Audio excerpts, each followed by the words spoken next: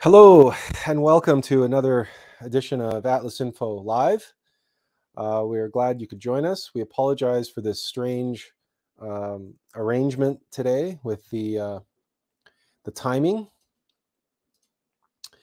but we hope that you've had an opportunity to watch the premiere of The Human Condition and the Meaning of Life and the Alm of Life. We really burned the midnight oil, as it were, in the final stretch to make this happen, to make it, to make us, to be able to have this opportunity. We've been promising this video for a long time now, and we ran into some technical issues this week, but from Friday on, we decided that no, we had to get it. We had to get at least a version of it done and out there. So if you'd like to join in, there's the link on the screen, and it's also in the chat.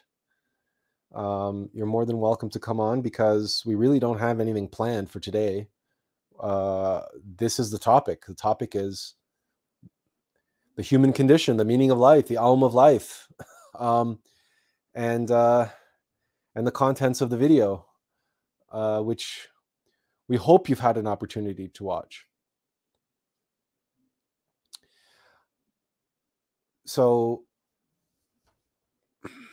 I really don't know what else to do, but other than just to kind of open it up to discussion or questions or suggestions or feedback. What did you guys think?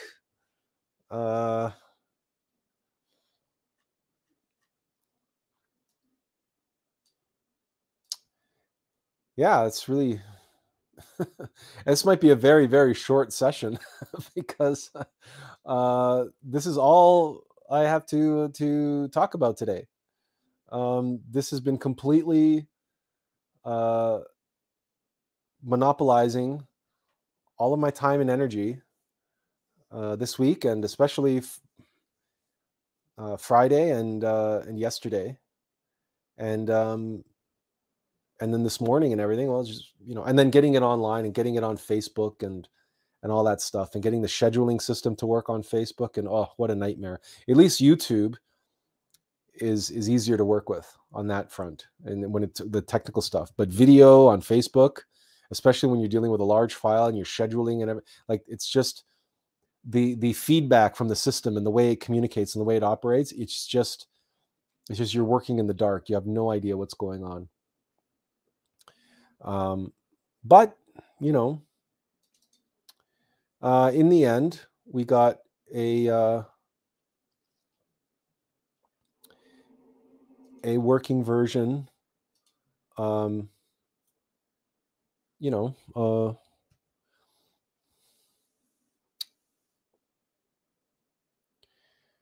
So, well, perhaps what we could do is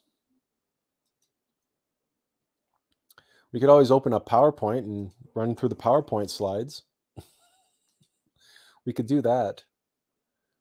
But even that, it's all in parts. It's broken up in parts now, and so on, because it's the only way we could reliably do the timing of the voiceover and everything, and then export it as video, because PowerPoint is not the most efficient piece of software in the world.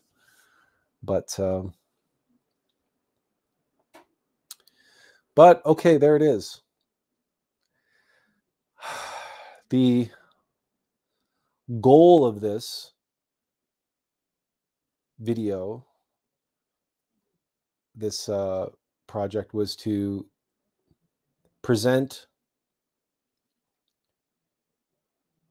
in an encapsulated way everything that really matters to this humanity and to us as individuals, and to try to express it in a way that anyone can understand, or at least anyone has an opportunity, has a chance to get it. Because there's nothing about what we're saying which is exclusionary to anyone. And there's nothing about the analogies that we're using, like the bicycle and the tugboat, the wheel, that like everybody in the world has access to a bicycle, pretty much. Bicycles are even more common in developing nations and the third world than they are in the first world. Maybe barring Amsterdam, barring Holland. But everywhere else in the world that you go, even if you go into like Africa or wherever you go, they might not have particularly nice or fancy bicycles, but they have bicycles. And the bicycle is the most ubiquitous, most popular, most successful vehicle in the world. Bar none, by far and away, by a huge margin. And that's because children can ride bicycles, but children can't operate automobiles. And for that reason, the bicycle analogy is something that everybody can understand. Anybody who's ever ridden a bike knows what happens when the chain falls off the derailleur, or the chain comes off. You can pedal like a madman, but you're not going anywhere. Or if you get a flat, or if whatever the case may be. And most people have never ridden a unicycle. And most people understand the difference between a bicycle and a unicycle, and how different they are, and why it is that bicycles are so successful and ubiquitous and unicycles are not. The other analogy that we used there, of course, was the tugboat, which likewise is a ubiquitous, universal phenomenon. Everywhere you go in the world, there are big ships, because even if you go to third world countries, those countries export raw materials on huge ships. They might be oil tankers, they might be ships that are carrying raw commodities, coal or nickel, cobalt, whatever it is. And those ships cannot come into port on their own. So you end up in a scenario, in a situation where, again, we have an analogy which we hope people can relate to. And the fact that there's this, what would you call it? It's a children's show, but it's not stop motion animation. It's not animated. It's just a children's show of mechanized, mechanical tugboats in the harbor, Theodore. And that's a show that's shown all over the world because it's easy to translate into other languages because none of the characters' mouths move. So you can overlay, different tracks, different soundtracks, different translations in languages all over the world. And the same thing was true of Thomas the Tank Engine. So again, in a way, this little explanation, this project, had to be done in a way that could even reach young people or give older generations a way of explaining it to young people in a way that they will understand. Because even a child understands a bicycle, and even children know Theodore Tugboat. It's a simple concept. These are, and they're self-evident. You can't have, there's no large vessel anywhere in the world that can moor without the help of a tugboat. It's simply not possible. And it's true of the metamind. It's true of our superior vessel, our superior being. The rider of a bicycle needs a rear wheel where the rubber meets the road.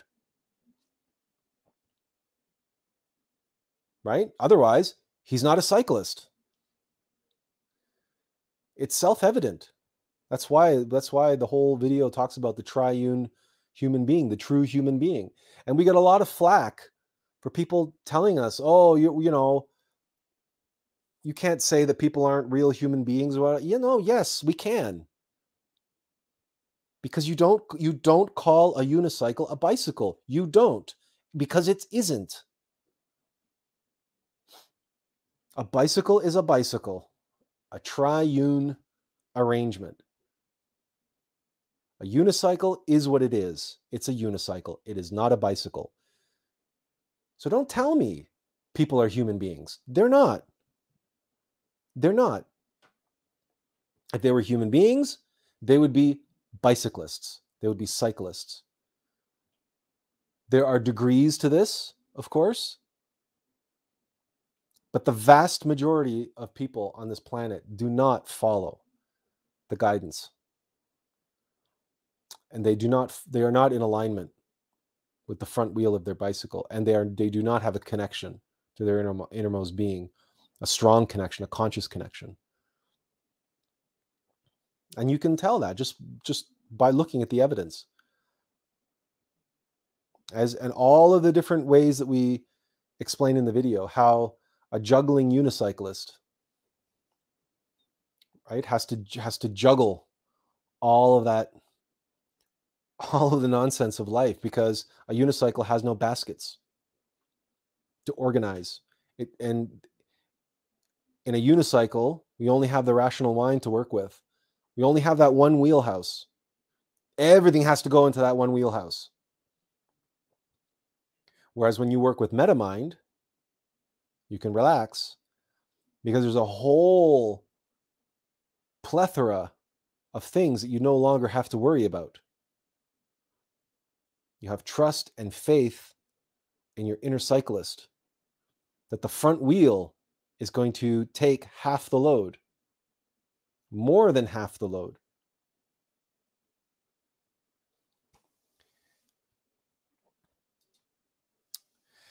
Hello, Blake. Nice of you to join us. Hello.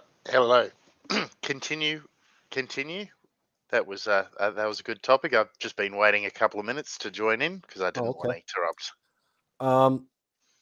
So in a bicycle, the rear wheel is really 1/3, right? Because when you're working with a triune, a trinity, you're really working with 1/3 of the equation.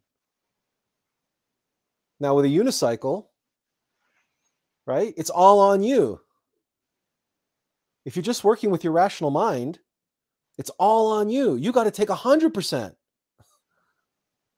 So of course you're going to suffer stress and anxiety and all of the crap that we were showing in the video that's going through people's heads, because they're taking on way too much. They're that little tugboat trying to go out in the open ocean.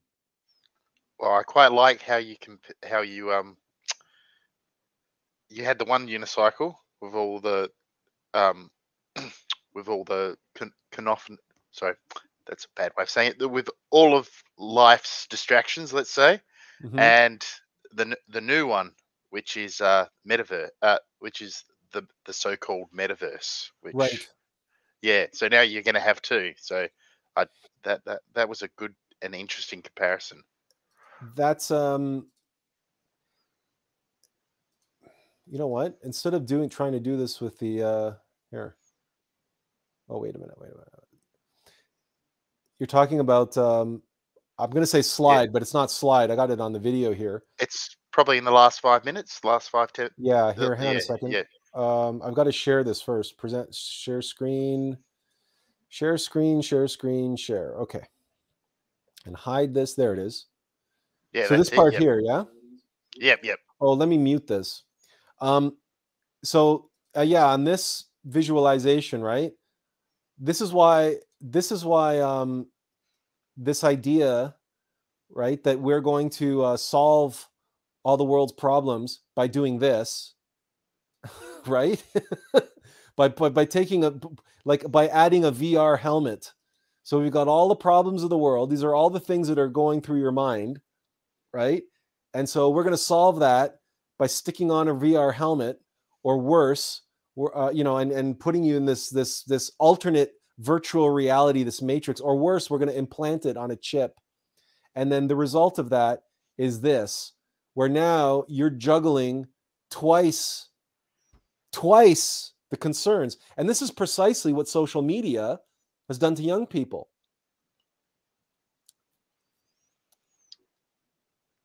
Well, even just looking at it, it's just confusing and overwhelming, even emotionally. Just the whole the whole sequence. I don't know if that was your intent, but it's a good added bonus to emphasize your point with this this part in particular. Yeah, because because it really is what's going on. It's really what's happening when it's hard enough being a young person and going through adolescence and puberty and all of that stuff, and then adding on this whole layer of virtual relationships and likes and dislikes and trying to win approval of people that you've never seen before and you will never meet. But social media presents it like these people are, quote, your friends or your enemies or whatever. And so the complexity of this, the way in which this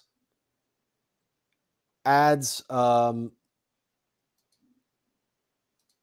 yeah, like the visualization here. So now you're juggling maybe not twice as much, but you're adding complexity to your already overwhelmed emotional and mental center. And it really is that people have to try to juggle all this stuff. And so on top of you have your life, now you have to juggle this virtual metaverse that they're talking about. And they really are talking about creating an alternate reality that an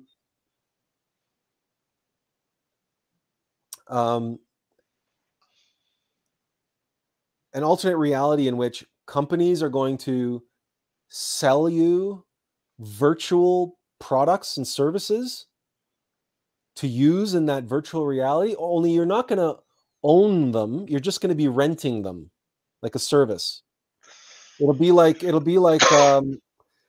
mobile games, the way mobile games have been monetized. And then and so they're really looking at this type of thing for the so-called metaverse. So you'll be able to, for example, you can never buy a Ferrari in this life. It's too out of reach, right, for most people. But you can subscribe to a virtual Ferrari in the metaverse and drive around your virtual Ferrari and pull up to virtual parties in the metaverse in your virtual Ferrari. And this is very much what they're thinking about, what companies are thinking about, so that they can, in the real world, reduce the footprint and the impact, the environmental impact of industrialization, and instead create this virtual metaverse where they can produce and manufacture and sell all they want with minimal or no environmental impact. Oh, that's where you'll go. That's where you'll go to indulge in your vanity, I suppose. If you're gonna rent a Ferrari and drive around in that. Oh, the added bonus is when you're driving 300 kilometers an hour and you hit a wall, you know you don't get the consequence of your vanity, so you can just keep Exactly. doing that over and over again. Exactly, a consequence-free environment. But look, this is not far-fetched. There are already people that spend real money on cosmetics in video games. So there are games that you can play for free, and those games are monetized by selling you cosmetic upgrades to your character. So do you want your character to look cool in the game? Well, then you buy this cosmetic, or you buy this skin. They're called skins, and other paraphernalia that you can add on to your character, and so your character looks really foreboding and formidable and cool. Right now, you got a cool character in the game, and now other people can look at you. Wow, he must be, a real, like, whatever. No, I play one of these games occasionally with friends, Fortnite, and yeah, Right. it's very all that side of it is very alluring. It's very alluring. This is the new monetization model moving forward for games, and it comes from the mobile space, and where they're training an entire generation of young people to expect to get games for free, and then you hook them on the game for free, and then you entice them with all of these upgrades, all of these cosmetics, all of these skins, all of these add-ons, and in the same way that an automobile manufacturer barely makes any money at all on the base model, they might be breaking even. There might be like a little bit of margin in there, but just a tiniest little bit of margin on the base model. But what's the first thing they do, right? They start upselling you. They start upselling you on the extended warranty. They start upselling you on this feature, that feature. Oh, do you want a sunroof? Oh, do you want air conditioning? You want heated seats, heated steering wheel? Do you want this only comes with a 7-inch screen. Do you want the 12-inch infotainment screen? And it goes on and on and on. And you just start adding on the thousands and thousands and thousands of dollars in upgrades. But then they say, well, listen, you've added up like $3,500, $4,500 worth of upgrades. You know that there's the next model up includes all of these upgrades, and it has a bunch of other stuff too, and it's only $3,000 more.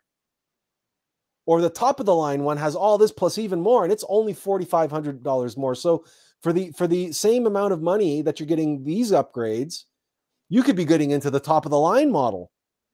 You know what I mean? Like these, it's called upselling. It's the oldest trick in the book. And it's so much easier to do in a virtual space, in something that the base model was given to you for free, and the upgrades are costing you pennies, right? $1 here, $1 there. But it never works like that. It's always in-game currency, right? Which you have to buy with real money. But you can't buy $1 worth of in-game currency. You got to buy like 10,000 gems, right? For $5.99 or whatever it is, or $4.99. So you don't really know how much those gems are worth in terms of real money. But the minimum purchase is $5. And now you have 10,000 gems. So now you have this in-game currency, which is not real money. So it doesn't feel like you're spending real money. And these games often give you a bunch of gems like this for free to get you going, to get you spending it in the shop. So then you run out of currency and you're like, oh, I have no gems left. Oh, that's such a cool upgrade. I want that upgrade, but I only have 450 gems, but that upgrade is 1,000 gems. Okay, so let me go and buy 650, or what is it, 550 gems from the store, so that I can buy that upgrade. And you discover you can't buy 550 gems. You can only buy 5,000 gems. That's the minimum. So now you have to spend the $2.99 or $3.99 or $5.99 or whatever it is. And now you get your 5,000 gems. So you go and you get the upgrade that you want, but now you have these extra gems that you don't need. So then what do? You start shopping to spend them, because I've spent the money on these gems. I might as well use them. So it's this vicious circle. But all of the items that you buy in the store, none of them go in nice intervals. There's every time you want to buy something, you never have enough gems.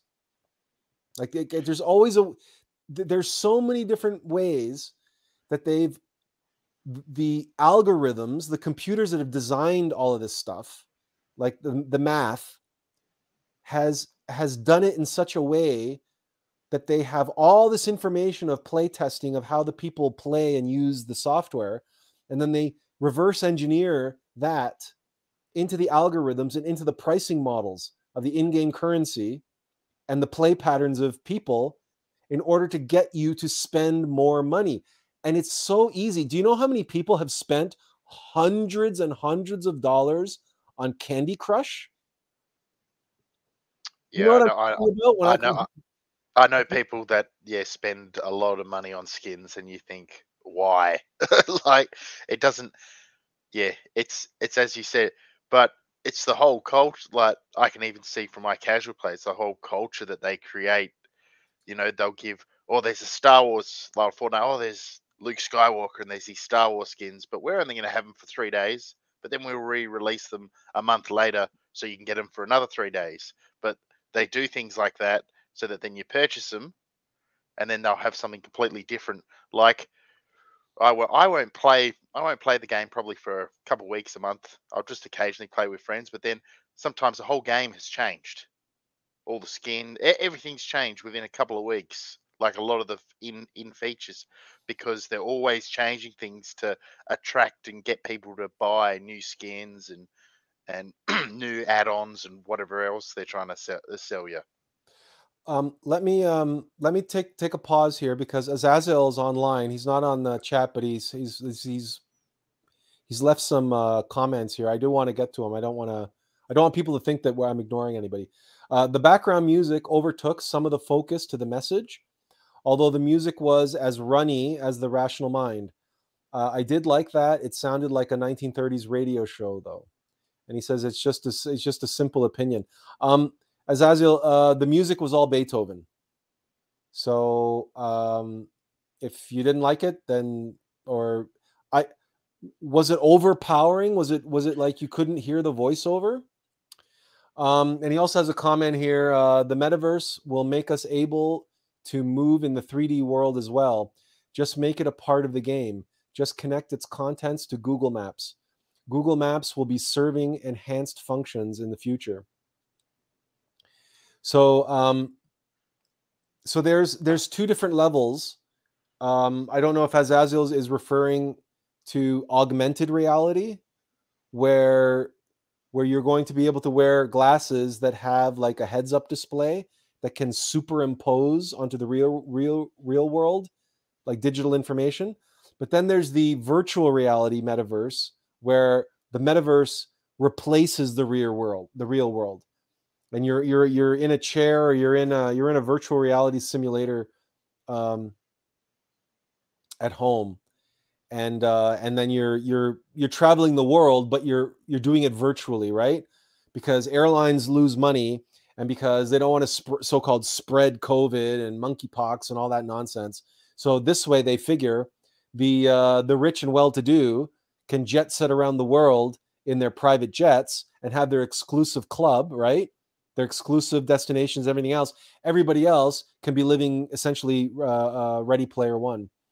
Benjamin says he should watch the first video to understand. If not, he won't understand it. We don't know who you're referring to and what video you're referring to, because as far as we know, Blake watched the whole thing. Didn't you? Yep. Yeah. So sorry, Benjamin. We don't know who you're referring to there. And he said the piano was cool. I'm assuming you mean the music, the piano music. Yeah, Yeah, I think that's what it means. With what Azazel was saying, there was parts where the music did overtake a little. I think it was, for me, it was probably about 15 minutes to 20 minutes in. There was just certain sections, but maybe not get rid of the music, but maybe just turn down the volume of the music a bit in the video. Might be the I don't know. This is more of a technical thing. You know what? The problem is my choice of The music. Beethoven. It's a good choice. Don't get me wrong. I liked the music. It was just when there was a Yeah. lot of things going on, sometimes the music was a bit overwhelming. Okay. Yeah. The for me though, it's the challenge is working with Beethoven as a background track, because Beethoven's music is like that. It's if I lower down the volume too much, then you can't hear most of it because it's really, really quiet, and then all of a sudden it's ba ba ba ba ba ba ba ba, and then it goes quiet again. So all I can do is go in manually and change the levels. And every time the music gets louder, I got to go in and manually lower the volume during that section while the music is louder. There's no way, or there might be a way for me to do it where the software does it automatically. It's called normalizing the gain or something like that. But I don't know how to do that with the software. Like I'm not a technical wizard when it comes to a Premiere Pro or any of this stuff, frankly. I'm really not proficient at doing this stuff. I muddle through this stuff to the best of my ability. But so there may be a way for me to normalize that volume. I know I can do it manually, but it'll take forever. And I just didn't have the time to do it in preparation for in time for today. There's actually a lot that's wrong with the voiceover. There's actually distortion here and there. It's not really loud enough. I recorded it like early in the morning, so there wouldn't be like bleeding noises. But because of that, it's probably a little quiet. But there's distortion in there because I think I used the wrong bit rate. This is some of the technical stuff. So so really, everything that you saw today, you might think of it as kind of like a draft version or a first kick at the can. It's you guys are basically like my focus group, if you will. It's not the final version. I've been sharing it around because I've been so eager to be able to share it with people, but I also think that it's too long. That's a hot. Awaken Reflection says use Audacity. Look, I have Adobe Audition. I have Adobe Creative Suite, right? So I have Premiere Pro. I have the Adobe Creative Suite, and it has Audition. Audition has everything that Audacity has and more. It's not. It's the issue is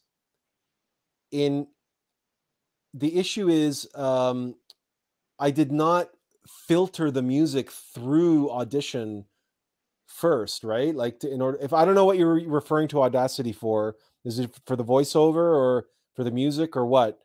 But because I'm working with Premiere Pro, I kind of need to keep everything in the Adobe family if I want to be able to switch back and forth.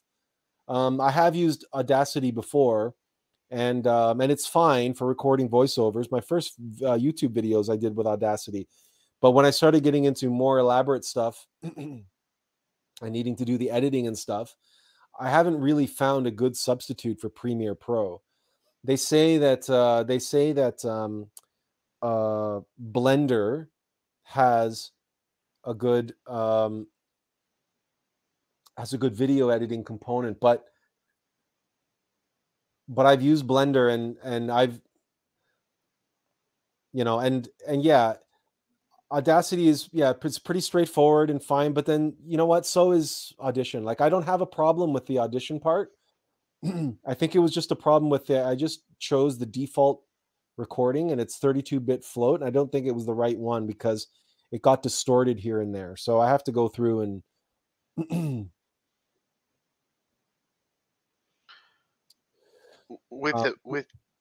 oh, sorry, keep going. no. So Awaken Reflections. Thanks for the recommendation. I've used Audacity before, but again, I'm doing a video here, so it's not just it's not the audio. I can't think of it as just the audio. I have to be able to work with the audio and the video simultaneously. And for that, I can't use Audacity. It's too cumbersome. It's impossible to adjust the levels on a track in a different program and then try to sync it up with the video. So I know I appreciate the recommendation, but I've got to stick with within the Adobe ecosystem until I find something better. And at the moment, like, there are some people that have recommended some other stuff, and I've looked at it, and so far, at least, I haven't been convinced. But maybe it's because the other thing too is anytime you switch software products, you got to learn something entirely new. That's one of the reasons why I did this thing in PowerPoint. Because PowerPoint is what I know, and although I know that Adobe After Effects is much more powerful to be able to do a lot of this stuff, the fact of the matter is that it takes a lot longer to do simple things, and it's much quicker to do in PowerPoint. Some of the more elaborate things are easier to do in After Effects, but the basic stuff takes longer. And also the editing and the organization and everything else is so it's always this give and take. It's always this balancing act that you got to do when you're choosing your tools. So Benjamin says, oh, sorry, Blake, go ahead. You wanted to say something here. Oh, just about, you were talking about the length of the video. Yeah. Look, I found the length was good, but I understand your point with the length. But one comment is, I don't know how you're gonna break. Like, it's gonna be a task to break it down, because as it is, you've got every point in, and it's very good at the moment. Like, the point, you know what I mean? And I'd even say there are parts that I can see why they're done quick to get the information in, and I don't I feel a bit sorry for you, the task you're going to have to do to try and condense it, because it's going to be a bit of a tough one. I have a version of the script that's 4 pages now. And it's obviously, it is very different from what you guys, no, I shouldn't say very different. It's condensed is the script with what you guys saw is roughly 9 pages. Or 9 pages. That's what you guys saw there. So I have a version that's 4 pages now. And so, for example, I save a lot by basically taking out, well, not really. I have it in very rudiment. I've just super concentrating, condensing things and saying things much more succinctly. And so 4 pages is roughly 5 minutes. Sorry. Yeah, a page and a half is 5 minutes. So 3 pages is 10 minutes. So 4 pages is somewhere between 10 and 15 minutes. So it's below 15 minutes. I've got it to that length right now. That's not bad. But I would like to go through the script again and again and again and just strip it down and simplify it, speed up all the animations, and see if I can get it down to 3 pages, which is 10 minutes. If I can do that, then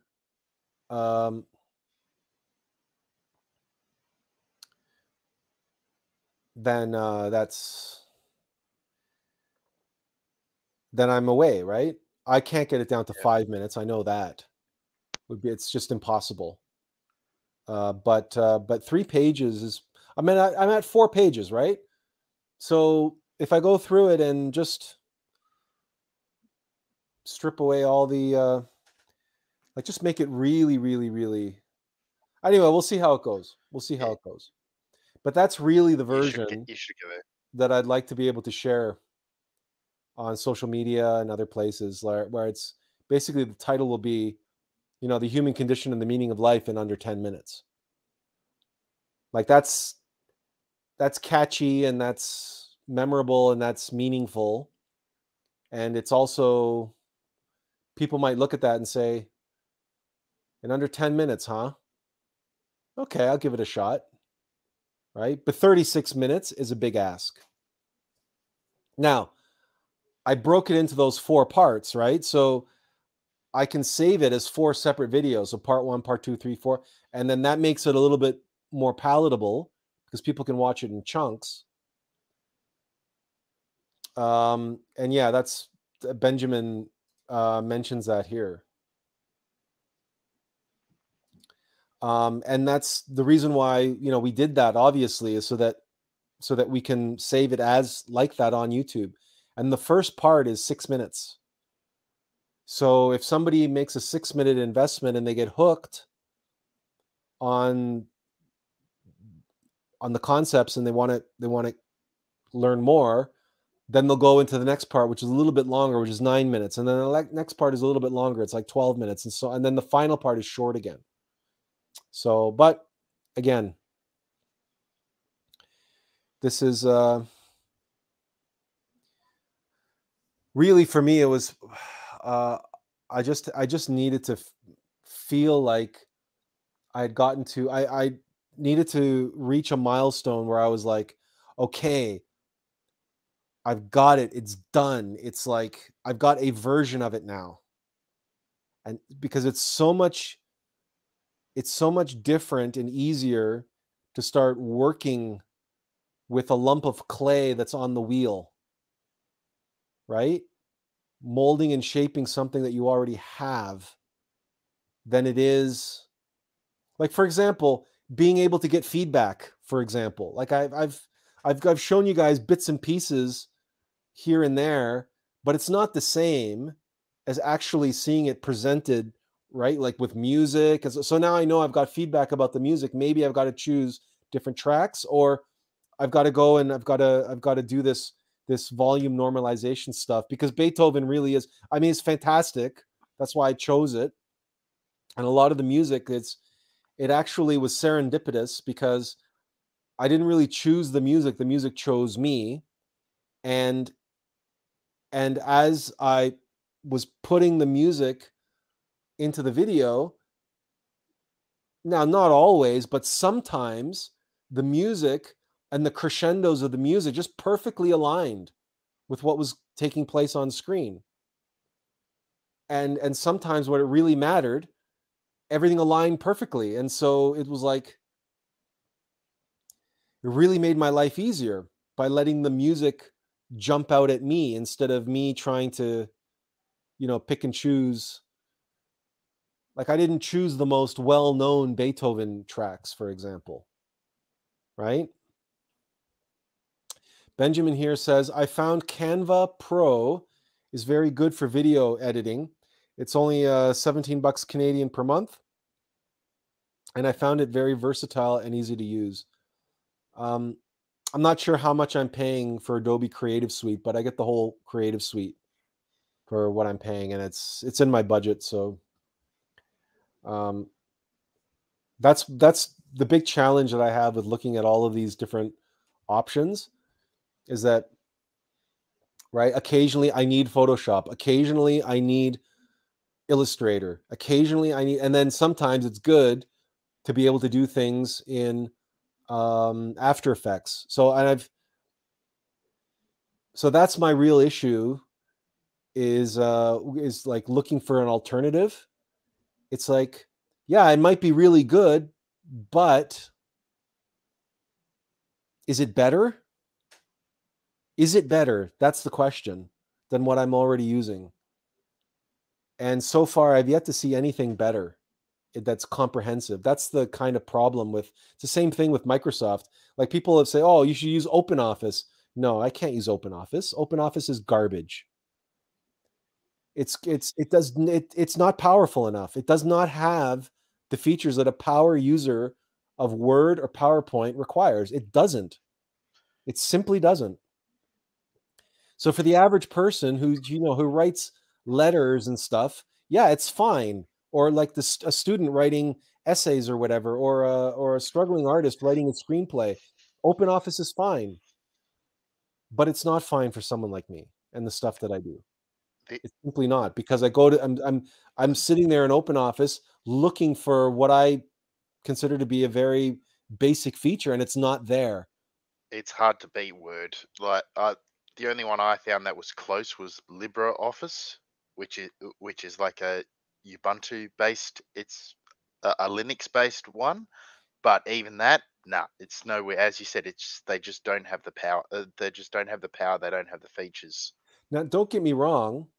If I had an ability to be hired by Microsoft to fix Office and fix PowerPoint, I could make PowerPoint infinitely better than what it is. Infinitely better. Because there's so many things that seem like just oversights. Such obvious things that are missing from that software. But there's nothing better than PowerPoint. There's no alternative to PowerPoint on PC. I've looked. There's none. People say there is. There's this, there's that, and the other. No, there isn't. There isn't. Because some people have this feature over here. Some people have that feature over there. And yes, when you're working with a Microsoft product, you have to deal with all that garbage, all that bullshit, that Microsoft BS that you have to deal with when you're working with a Microsoft product. But nobody has made something better. And nobody has made anything more comprehensive. That's not to say that, Word and PowerPoint are the be all and the end all and the greatest things ever. No, they're flawed in so many different ways. And frankly, they haven't really innovated all that much in the past 15 years. Not that I can tell. It's like some of the animations and stuff in PowerPoint are the same as what they were like 10 years ago. And that's the problem when someone does have a kind of like stranglehold on the market. They don't have an impetus to improve the product anymore. Why? We're already the market leader. Why? There's no competition. Why should we innovate? Why should we improve our product? There's no competition. The alternative would be, like partnering with with some like billionaire somewhere and making an office suite that would just blow Microsoft Office out of the water. Because it could be done, but it would require an incredible investment of resources and a real kick-ass team of programmers. But it could be done under the right leadership. And for that, you would need, see, the thing about PowerPoint is that while they were innovating it, while they were developing it, there was some serious competition. Because remember, Word stole the number one position away from WordPerfect. If you remember that, Blake, I don't know if you remember this. This is going way back into the 90s. No, I remember when WordPerfect was around. So I was a kid, but I do, yeah, and yeah, no, you're right. Yeah, Yeah, actually, you have to go back to the 80s for when WordPerfect was king. DOS was the dominant operating system, and people had PCs and XT clones and stuff, and that's when WordPerfect was dominant. Word didn't exist. Word only came into being shortly after Windows, and Word only really came into its own in Windows XP. Like the first version of Windows. Sorry? isn't that Gates' whole career? Is he's just like, people remember when I was younger, people used to say, "Oh, Gates is a genius," but it's like then you actually look into him, and it's like, well, no, he's just a very good businessman, because everything effectively he either purchased or half price stole at the beginning, or he'd use others like Wozniak, like Steve Wozniak, and yeah, I wouldn't say he's like an outright genius like some of No, the other. No, he's not a genius. He's a certainly nowadays, in the same way that very often these like Bond villains and like these so-called genius villains in movies do really dumb things. It's like Dr. Evil, right? In Austin Powers. That's what that's what Austin Powers was making fun of, right? The fact that these super villains, these so-called geniuses, they're actually really dumb. They're not creative. But some of them are diabolical and Machiavellian. They're Machiavellian. So Bill Gates is Machiavellian. And if you read Machiavelli, The Prince, you discover there's a kind of diabolical genius that exists, but the person is still really dumb. They're not creative. It's like, so that like a diabolical genius can't be creative. It's a very it's a very interesting thing, but they're a genius in their own right, but they're a genius at being diabolical. So an excellent example of this is Ramses Bolton in Game of Thrones. He's very smart. He's very clever. He's got all these tactics and all of these tricks and all of this stuff, and he's very sure of himself, right? He's this huge ego. But he doesn't, in the end, he doesn't win the day. So for all of his cleverness and all of his diabolical genius and all of his everything, at the end of the day, he doesn't win the day.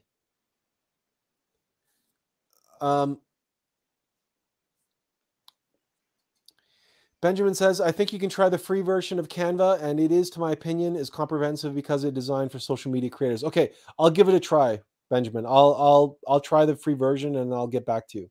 I'll see how it goes. Nick says, Klaus Schwab, yes, the World Economic Forum, is the real life Dr. Evil. And he also looks like him. Yeah, he does a little bit. The thing about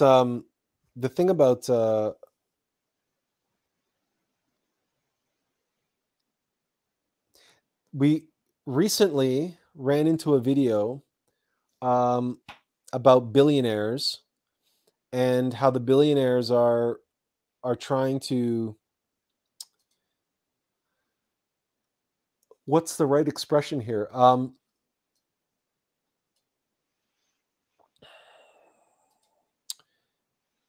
They're trying, what they're doing to try to protect their interests in the face of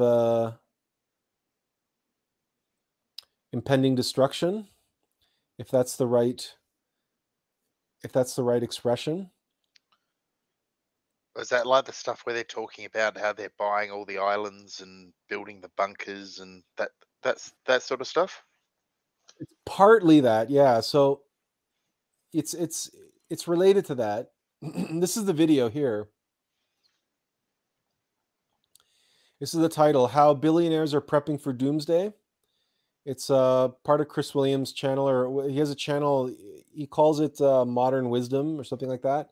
So he has this interview with Douglas Rushkoff, who's a futurist and a writer, and he's often hired as a consultant for these billionaires. I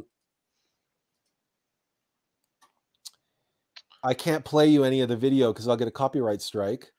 But what I can do is share the link to the video, and it's there on the screen, and it's in the chat. It's interesting you mentioned the futurists, because some of them are very interesting. Some of the things that they come out with. Some are downright utopian. Others are more realistic.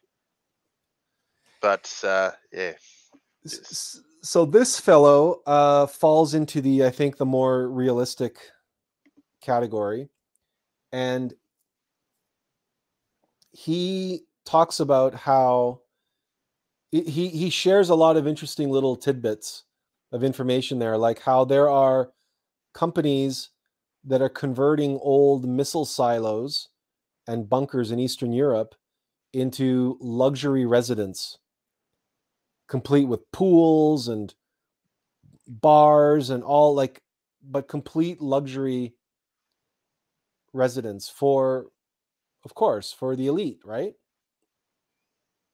And whenever he's asked to speak or to groups of these billionaires and to comment on their ideas and their plans for prepping for doomsday, he likes to point out to them, saying, that's all fine and dandy. You've got this bunker, this underground bunker, and you've got like this swimming pool and all these other things, but how the hell? It's like, what happens when the pump breaks down? Like, he really feels like a lot of these billionaires, they haven't thought things through. And the whole idea that they would be safe and secure from, quote, the rest of us, that anything that they build that's attached to land, it's going to be overrun. Like, they can't. And then, but he talks about how there are billionaires that have like US Navy SEALs on call 24 hours a day with a chopper standing by. In the event of an emergency, they can be on their property in less than 90 minutes or in less than 60 minutes and stuff. And it's like the lengths that these people are going to try to. How can that shouldn't even be legal? Like, I know why it's, sleight of hand, whatever, but that, you're talking about military. It shouldn't be, but the military that are there to serve the people. But No, I should have apparently not. I should have said former Navy SEALs. Oh, sorry. Yep. I shouldn't have said Navy SEAls. I should have said former Navy SEAL. But they're Navy SEAls. But while they're not on active duty, okay, they're subcontracted, because most of the high end elite military in the world today are now subcontractors. They're free agents. They're not paid by the U.S. government anymore. They work for a company. They work for a subcontractor that gets paid by the U.S. government. It was Blackwater. It's changed its name. That's one of them. It's changed its name like 10 times or something. Yeah. It keeps changing its name. Yeah. But it's that type of thing. They're basically mercenaries. And you know what? This is a long standing tradition.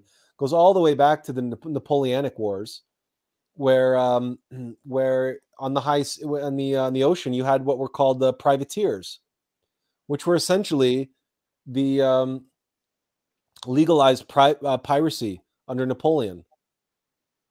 They called them privateers, but they were pirates. But they were pirates that were hired by Napoleon to do their dirty work, which was sink British ships or capture British ships. Well, that's why the Spanish, Queen Elizabeth. That's why one of the reasons why the Spanish hated England and Queen Elizabeth so much, because she just allowed privateers free reign. So, so of course the English didn't have access to the treasure ships like the Spanish did, but by allowing the privateers, they would go and raid the treasure ships as they were coming over from the New World, and then England would get a nice little share of the gold, all the gold that was being and all the other riches that were being ripped off the native peoples or whatever else they were doing over there. and this was the pirates were the remnants of the Knights Templar, and that's why they flew the Johnny Roger, which is a Masonic symbol. The Jolly Roger, sorry, the Jolly Roger. You know, the skull and bones. Yep. That's a Masonic symbol because the Masons are the descendants of the Knights Templar, and so when Sir Francis Bacon got the ear of Elizabeth, and the piracy was outlawed, officially outlawed, but when you rebrand them as privateers, and now they work for the British Crown, right? One person's pirate is another person's privateer.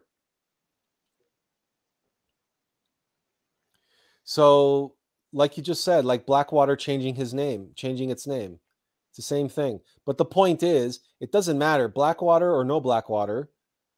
The thing is that the people who work for Blackwater on the ground, they were trained by the U.S. military. They're Navy SEALs.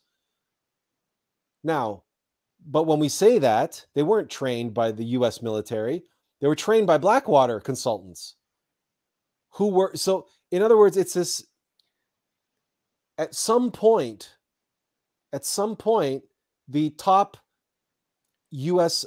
Navy SEALs, when they retire from active duty, they either become, they get promoted and they become trainers. So they train the next generation of Navy SEALs because they have the experience, they have the field experience, or they retire and get hired by Blackwater, and then the government hires Blackwater consultants to come and train the next generation of Navy SEALs. Well, because remember, that's what Blackwater was doing in Iraq, was training the Iraqi military, and that's what they were doing in Afghanistan, training the Afghanistan military. Well, that's the con, isn't it? They get these young people who are all, let's say they have, some of them, a lot of them would have ideals, and they would join the military for that purpose, to serve their country at, at not very, very good money, because it's not. But then as they go along, they get indoctrinated, and they're being trained by people on six figures, and then they end up in the same way, and probably not even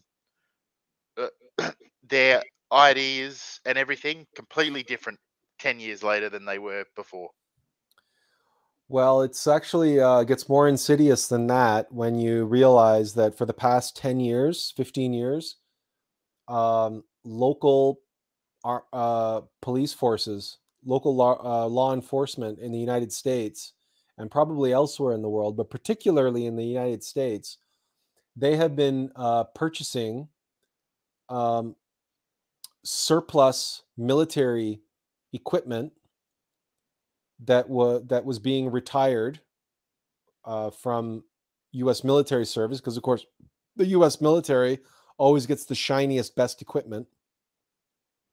But still, anti-riot, anti-insurgency weaponry and weapon systems, so armored cars, this type of thing, have been trickling down into local law enforcement for over a decade now. And the local law enforcement has been being trained by Blackwater and these other military consultants who all have field experience. They all cut their teeth in places like Afghanistan and Iraq.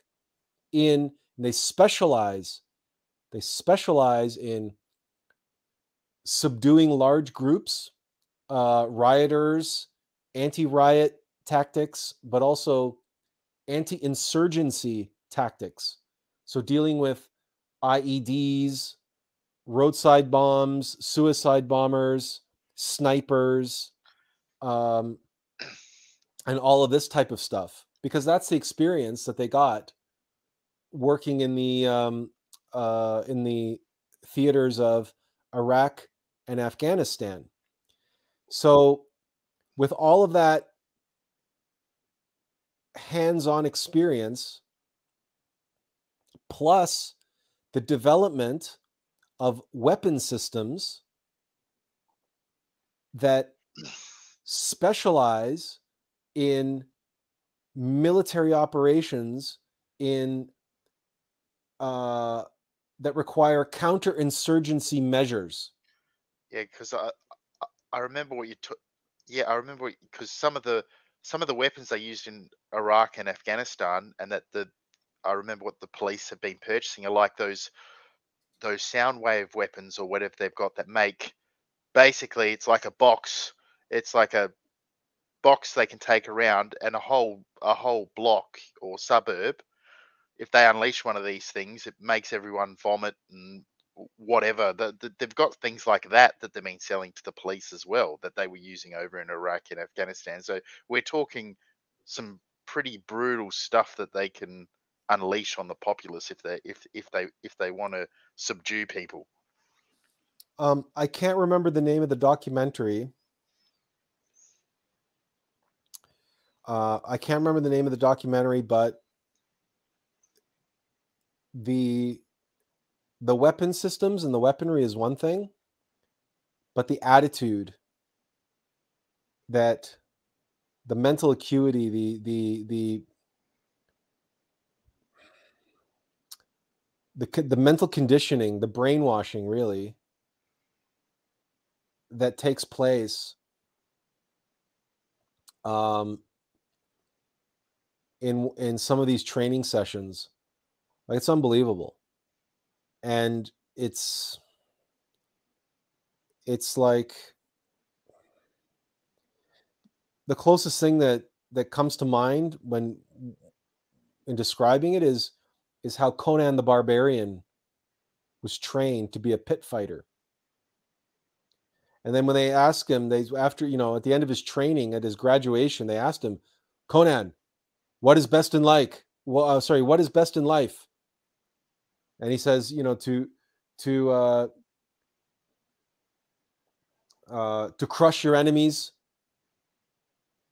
to see them scatter before you, and to hear the lamentations of their women. Right? And he says it like this robotic drone, like it's been hammered into his head. And I'm serious. That's Conan the Barbarian's motto, that he was conditioned and programmed, of what is best in life, to crush your enemies and see them scatter before you and hear the lamentations of their women. That's nothing. That's tame, completely tame, compared to what is being drilled into the heads of local law enforcement by these military contractors. It's surreal. If to sit in on one of these sessions, you would be like, it would be surreal. You wouldn't even imagine that in a movie, in a Bond movie with a Bond villain talking that way, let alone, like, it's just, I mean, you know what, Stanley Kubrick did a pretty good job showing it in Full Metal Jacket, during the training of the Marines there. But it's gotten, like, it's gotten more sophisticated than that, and more psychologically alluring. And I wish I could remember the name of the documentary that I could share with you about this, but it's really disturbing to sit in and witness how, like, again, I don't even want to repeat. I don't even want to repeat what's being said there. So let's just say that they are appealing to the most primal savage instincts, the most primal savage animal instincts that we have, and exploiting them and using them to fashion robot-like weapons of war out of so-called human beings. And I mean, and then people can say, "Oh, that's probably nothing compared to what was that, MK Ultra and these other government programs that were turning, people into sleeper agents and all that kind of stuff." Yeah, there's probably, but it's all part and parcel, because all that stuff that was done in the 70s, it's all been applied elsewhere now and evolved. As you say, it's all evolved into many different things. But So something like MK Ultra and a lot of those programs were covert. What's happening nowadays is overt. yeah, It's overt. They don't care who knows. They're not even trying to hide it. I mean, they embed all that sort of stuff's embedded clearly in in most of the Hollywood stuff, and yeah, you're right. They literally don't care if you know about it. Yeah, to the point where they let somebody make a documentary film about it. And they showed it on PBS here in America. That's the public broadcasting service in America.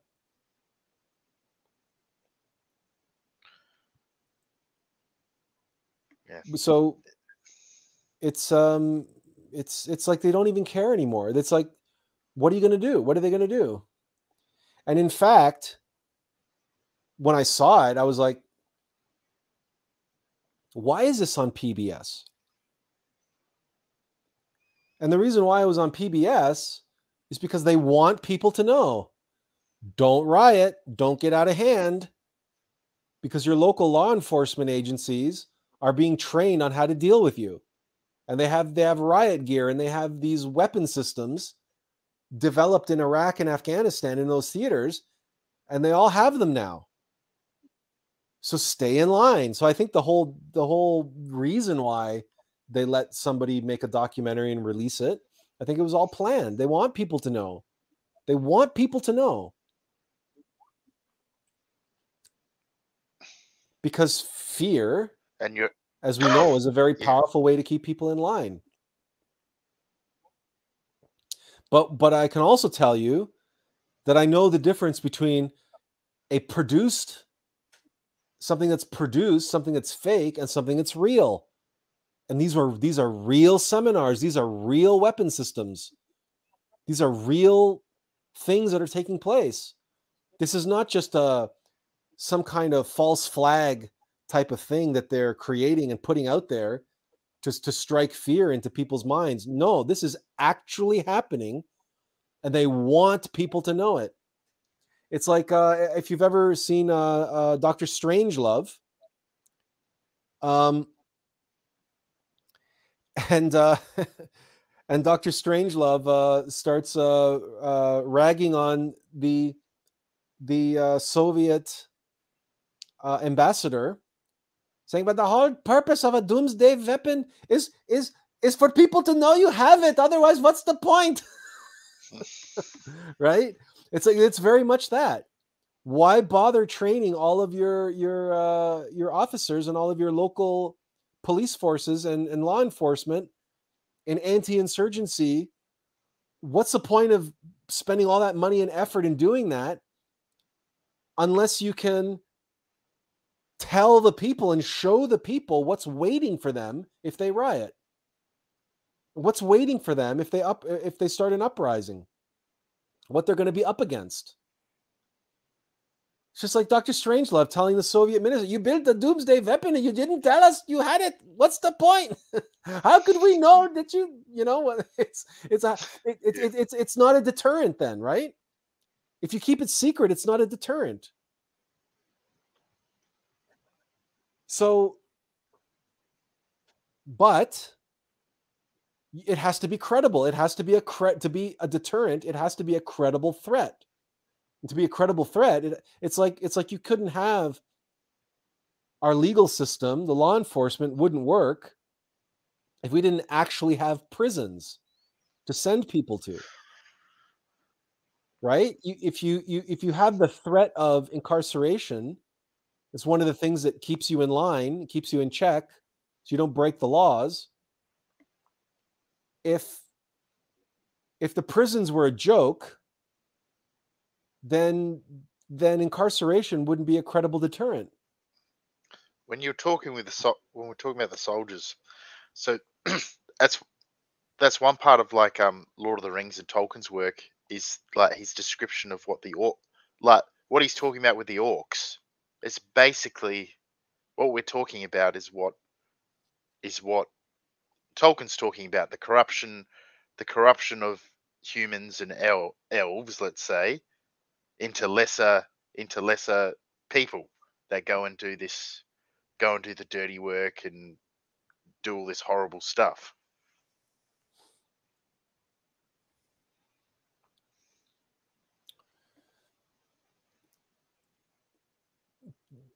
That's on the surface level of Tolkien, yes. Yeah. But but the corruption is all internal. It's as Tolkien is all mythology is psychological. So when we're talking about, orcs and,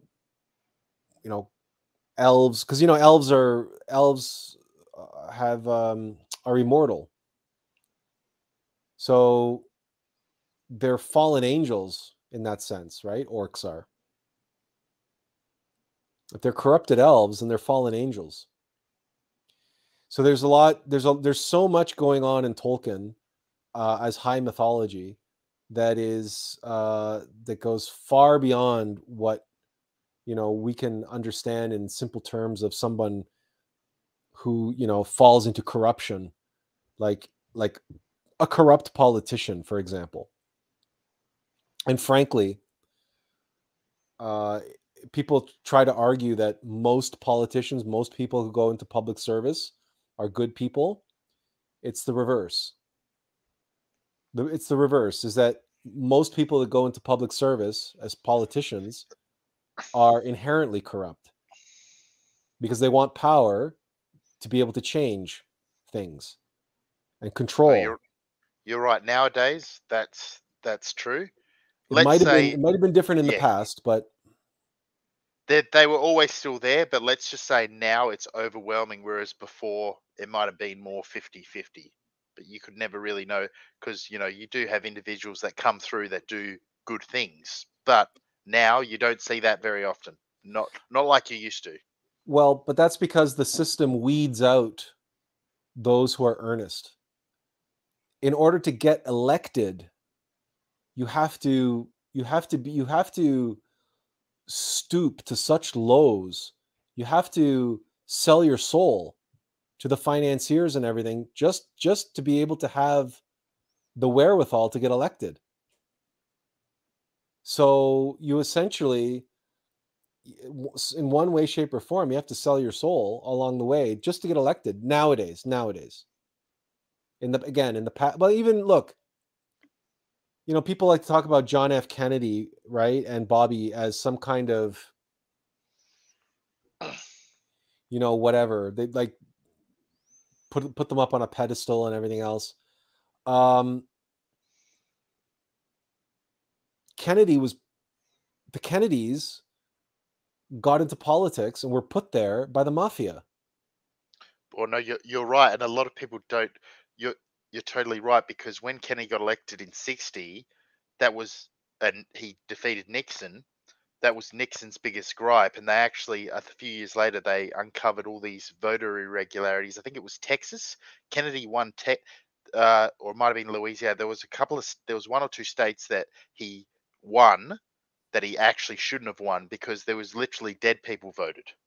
They went around to tombstones and they were registered as voters and they had voted even though they'd been in the ground for 10 years.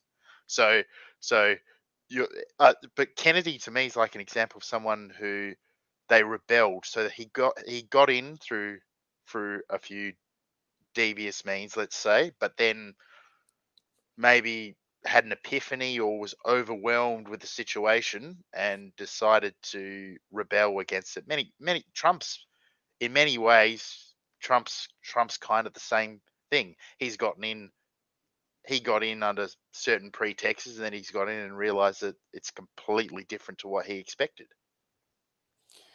Well, if you watch the film The Irishman, Oh yeah. Scorsese's film on Netflix, The Irishman, it's suggested in that film that was the mob who assassinated Kennedy. But if you watch a documentary called Four Presidents, the only four presidents who were ever assassinated successfully, they were all assassinated under similar circumstances, with a lone gunman, a loser, a loner, a nobody, right? A lone gunman, this and that. But all of them, every single one, the one thing that they had in common was they wanted to take the United States off of the Federal Reserve System.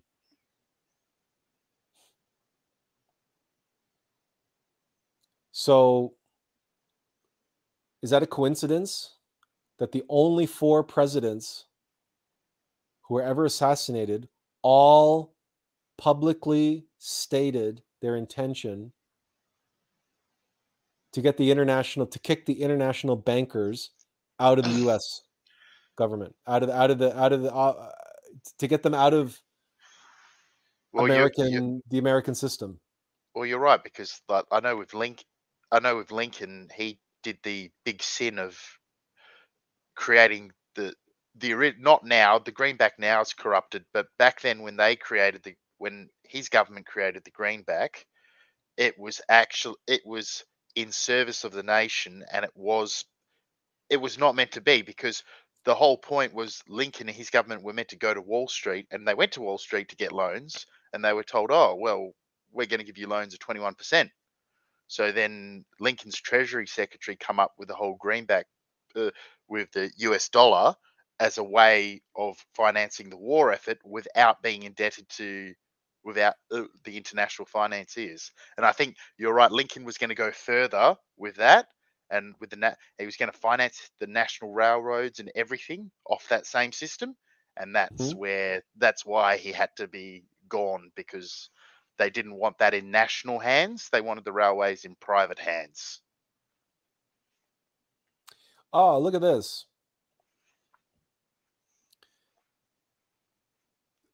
If I'm not mistaken, this is the documentary that I'm speaking about. Yeah, it's right here. So you can watch it free on YouTube. It's called Four Presidents Oval Office Conspiracies. Very interesting. It runs through all of the assassinations of all the US presidents, and it documents all the similarities between them all. And it would be very, very, so how in the when Oliver Stone did JFK. Yep. And remember, they were describing the location of the motorcade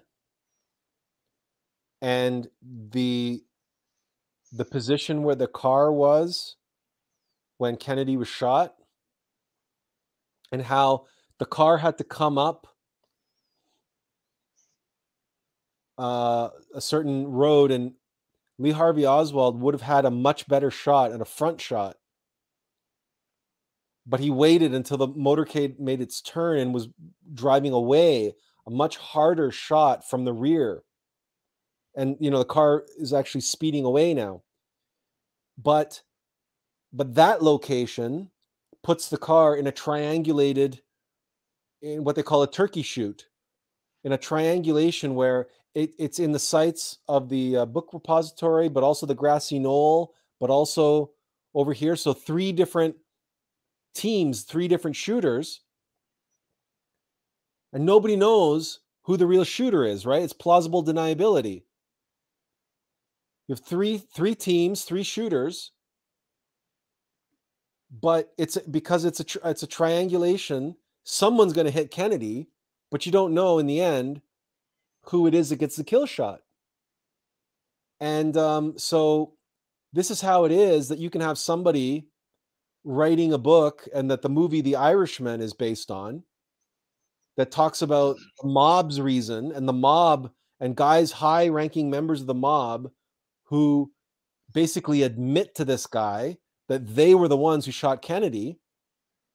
Well, that's because they had a team there, probably on the grassy knoll, who were sent there to kill Kennedy, because there would have been a CIA agent in the mafia, because the U.S. intelligence has been working with organized crime for decades.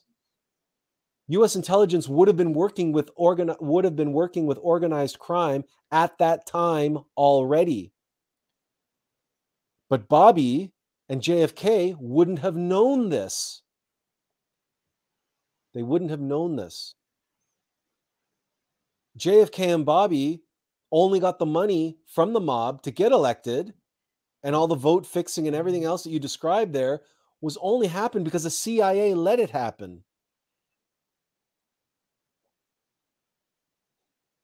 None of these people, including Trump, none of these people get elected, like Biden or anything. None of them really know all the machinations and forces that put them there. They don't. They're kept in the dark because they're useful idiots. I've known this going back to Reagan. God, we all knew this with Reagan. He was a puppet. He was an actor. He was a spokesman. That's what he did after he left Hollywood. He was a professional spokesperson. That's what he did as a career before he became governor of California. Anybody that you see out front on camera, barring a few exceptions here and there, but certainly in politics and government, those people are all puppets. They're talking heads. They think that they're special, and they think that they're important, and they think that they were put there because they're special and important and they're smart, because that's the perfect type of personality, the perfect type of ego you want, because they make the perfect useful idiot, because they're always going to believe that they're the ones in charge. And if they believe that they're the ones in charge, they can sell that to the American people and to the world stage. And that's exactly, when you're a mover and shaker, when you're the man behind the curtain, that's exactly what you want to do, right? You want to convince people that the marionette is real. Well, isn't it funny to see? You see all these actor puppet like Biden, the head of the EU, they all externalize onto Putin and Xi Jinping about how they're dictators and all this crap that they come up with. But really, they're just externalizing onto those leaders, because those leaders are actually in the West. You can't see anyone that isn't a puppet, whereas those two in particular, let's just say, especially Putin, I would say are not necessarily puppets. I'm not going to rule out, but they actually control things. They actually do things, compared to in the West. It's all. Do you understand where I'm coming from? I know what you mean. I know what you mean, but that's because it's different sort of a leader. They're different sort of leaders. We used to have them in the West, but we don't have them anymore. Okay, Putin is a special case because Putin was born and bred in the KGB. He was a secret agent. He was an agent of the KGB. So he's already cut from a different cloth. But and the Chinese situation, but ultimately they all work for the same. Ultimately, they all work for the same group, the same entity, which is the Black Lodge. So they're all puppets. Ultimately, they're all puppets. And this is the point of the video that we premiered today, is that even those people in power, all those people in power, whether they believe that they're the ones pulling the strings, moving and the mover and shaker. The fact of the matter is, look inside their psychology. And what do you find in their psychology? What's really the mover and shaker? It's their ego. But they don't have one ego. They have egos. And those egos are the Black Lodge. So it doesn't matter. Whatever you think is on the surface. That's the whole video explains this. We are divided and conquered as individuals. That dividing and conquering that takes place, what you see in the world, the divide and conquer you see in the world, is simply a projection in macrocosm of how the Black Lodge's modus operandi in the human psyche. The world cannot be any other way than how the human psychology is, because macrocosm must reflect the microcosm. It cannot be any other way. So ultimately, we are all puppets, right? It's only a question of degree to how aware we are of that. And that's what Pinocchio is about. Pinocchio is about that. We're all puppets, and we're all longing to become real boys, real human beings. That's what Pinocchio is about, which is one of the reasons why I needed to get this video done and out, because Guillermo del Toro's Pinocchio is coming out on Netflix in just about a week's time. 10 days, maybe 10 days, 9 days from now. Well, the question is, do we become real boys or do we become donkeys? Again, there you go. That's all in Pinocchio, right? Pleasure Island. Yep, that's it. And these puppets, those puppets want to become donkeys, because all of those puppets want to go to Pleasure Island. That's what they're doing now. When you watch this documentary about the billionaires and their bunkers and how they're prepping for doomsday, and their visions of a utopian future, technology, transhumanist utopia, right? They're all thinking of Pleasure Island. And for them, the metaverse is creating a virtual Pleasure Island for all of the serfs, right? All of us. So we put on a headset, and maybe there are other devices we put on our hand, and maybe there are other devices we put on other body parts or insert into other body parts. And now we can have a virtual metaverse Pleasure Island, and it'll be like, when we're not working, when we're not doing whatever we need to do to support their real pleasure islands, then we come home into our small little cubicle, and we put on our headset, and we escape into the metaverse where we're going to be big shots and big wigs and like Ready Player One, or like The Matrix, or like whatever. Right? So it's it is what it is.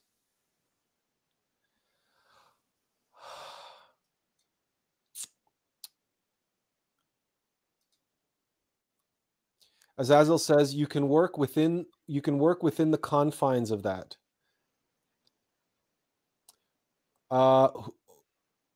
Sorry, Azazel, be more specific. Who can work within the confines of that?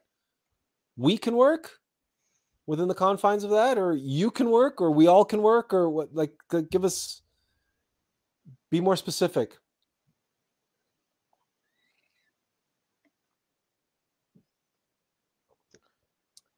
Because that's not the future of this. Yes, all of us. Because, well, I'm telling you, that's not the future of this humanity. We won't let it happen. That's not going to happen. It can't. It can't, because the answer is no, we can't work within the confines of that. We can't.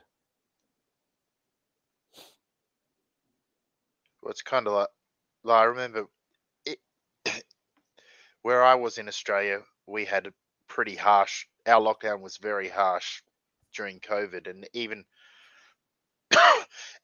all of that, you did feel disconnected. Can you imagine how disconnected people are going to feel when they're just let's say there's another lockdown and then the metaverse gets rolled out and then you're just in your little box the whole time. Over time, you do more and more feel more and more disconnected. And because we're not meant to be our fundamental selves, we're not meant to be that way. We're not meant to be stuck in a box. And the thing though is that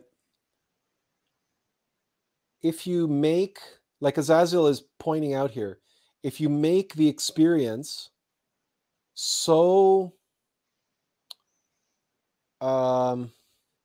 enticing and so vivid and so and remember that there's a reason why in our video we included this last little comment, and we kind of just threw it in there almost like an afterthought. Okay, but we visualize there, right, with this with the neuropharmacological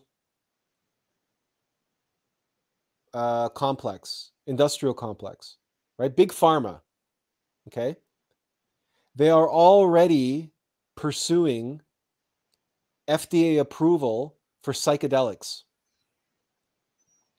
So when you throw psychedelics into the mix and you create some kind of a virtual experience, and then you add mind-altering drugs into the equation, this is the holy grail. This is what Azazel is talking about here. That's what they're trying to perfect. What is the formula that's going to finally put people in such a state that they will completely and totally and utterly lose all sense of themselves? Look, and the visualizations that we chose for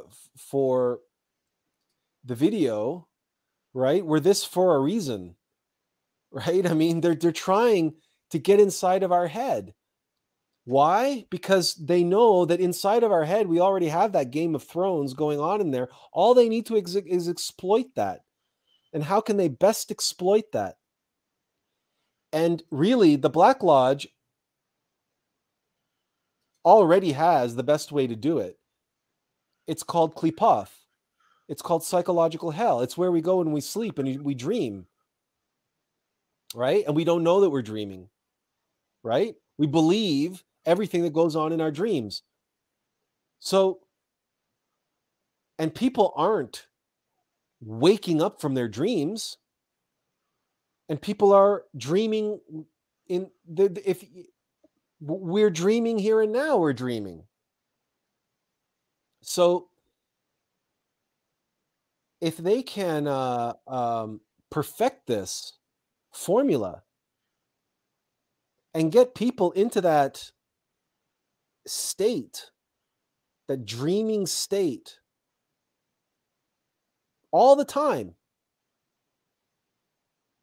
or at least the vast majority of people in that dream state all the time. I mean, the Black Lodge already has us there for the most part. It doesn't take much to push us over the edge. But that's why I'm saying when Azazel says you can work within the confines of that, I'm not sure if you can. It's hard enough already meditating and observing yourself, everything else. How are you going to observe yourself in the metaverse when you have a different body? Right? You're already in a virtual reality body. This physical body is not who you really are already. It's already hard enough to know yourself. What's going to happen when you take this self and you plunge it into a whole other virtual concocted. Oh, okay, all right, okay. Okay, so this is why, Azazel, you got to be more specific in your comments when you say you can work in the confines of that. Yeah, exactly. You got to be a little more specific. But of course, they can work with that. It's their end game. It's what they want, right? It's what they want. So in many ways, in many ways, like you've got that the pottery in the video. You had the pottery of the self and the meta mind on top, right? Yeah, yeah. In many ways, they're trying to put another head in between there. Yes. Well, actually, so you know the Russian nesting dolls? Yep. Okay. So yeah, they want to take it's not that they want to put another head. No, they want to take the body, the bottom part. Let me find the right slide here. The right okay. Let me throw that on the screen. Okay. So there it is, right? Yep. And this is, by the way, this is one of the first images that I that we well, that doesn't work. Okay, so let me go back a little bit. There we go. Okay, this is one of the first images that we found when we started out working on this, and we just found it right away and was at holy, like there it is right there. I mean, there it is right there. Hume, Manas, and being. So what they want to do is they want to take this part here, okay, and they want to this part, and they want to nest it inside a whole other alter ego of this, if that makes any sense, and take it and then nest it inside an alter ego, and then craft a whole metaverse for that alter ego to go play in. Normally, we call these video games.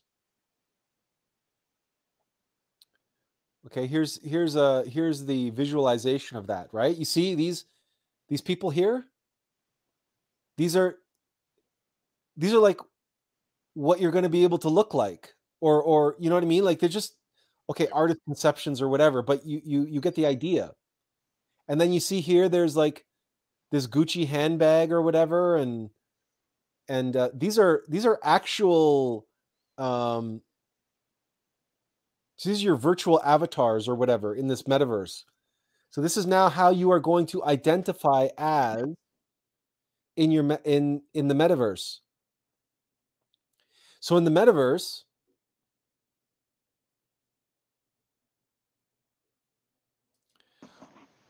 in the metaverse, we just lost our train of thought here. Right. So now you have all this identity politics and people identifying as this and identifying as that. This is all part and creating all this controversy around, you know, giving hormone blockers to children and all this kind of stuff, and like making gender like a choice and all of these things, because all this stuff will be brought to a head. And the answer will be, well, oh, here's an answer. Why don't you just go into the metaverse? In the metaverse, you can be whatever you want to be. You can be young, you can be old, you can be an animal. You can be part human, part robot. You can be a robot. You know that there's this whole cult thing called furries? Yep. They self-identify as big, fluffy animals, stuffed animals and bears and things. And like, well, in the metaverse, you can be that. You can be whatever the hell you want to be in the metaverse. And you can meet up with other people that have the same fetishes, and you do whatever you want to do, right? And if they make the experience of that visceral enough, and whether it's a combination of a chip in the brain or psychedelics, or some way that allows you to actually completely lose yourself in that alter ego and that that alternate universe, then this is what Benjamin is saying here.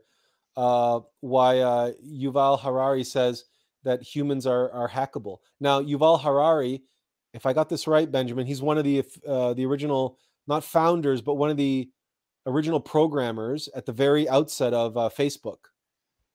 And yeah, he was an investor as well. Like, he had shares, and he was the one, together with the rest of them, were designing the likes and stuff, all that, to create those dopamine hits that get people hooked on social media. If we're right about the name, because we're terrible with names, but that Yuval Harari, that's the name rings a bell anyway. That's what we think you're talking about. But certainly he's right. Whoever he is, he's right. You can hack the human brain. I think is he also the one advising Klaus Schwab? Or I could be thinking of someone else. I wouldn't surprise me. I think it's the same person. It wouldn't surprise me. Benjamin says, sounds like the metaverse could be the place being prepared for the people who don't pick light or dark, who just stay like lukewarm. Yeah, so I hear what you're saying there. And it's the way to think about it is, the Pareto distribution, the bell curve that Jordan Peterson talks about it all the time. In the tails, like in the vast majority of people are under the bell part of the curve, and then you get the elite at the two ends, at the two tails. And at one extreme, you have the elite, the useful idiots, and the elite who are the physical embodiment of the Black Lodge.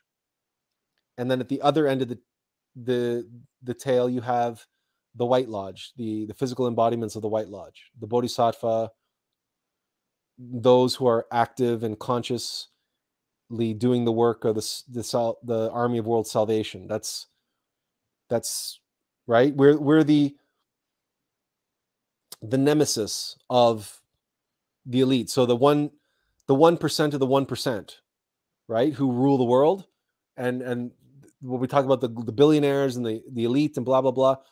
So us ultra poor at this end of the spectrum, doing the work that we're doing here, we represent likewise a 1% of the 1% who are doing. Everybody else in the middle falls under that bell curve of what Benjamin calls lukewarm, but we can also very easily describe as this, right? They're all here they are. Here they are. There's a whole stadium full of them.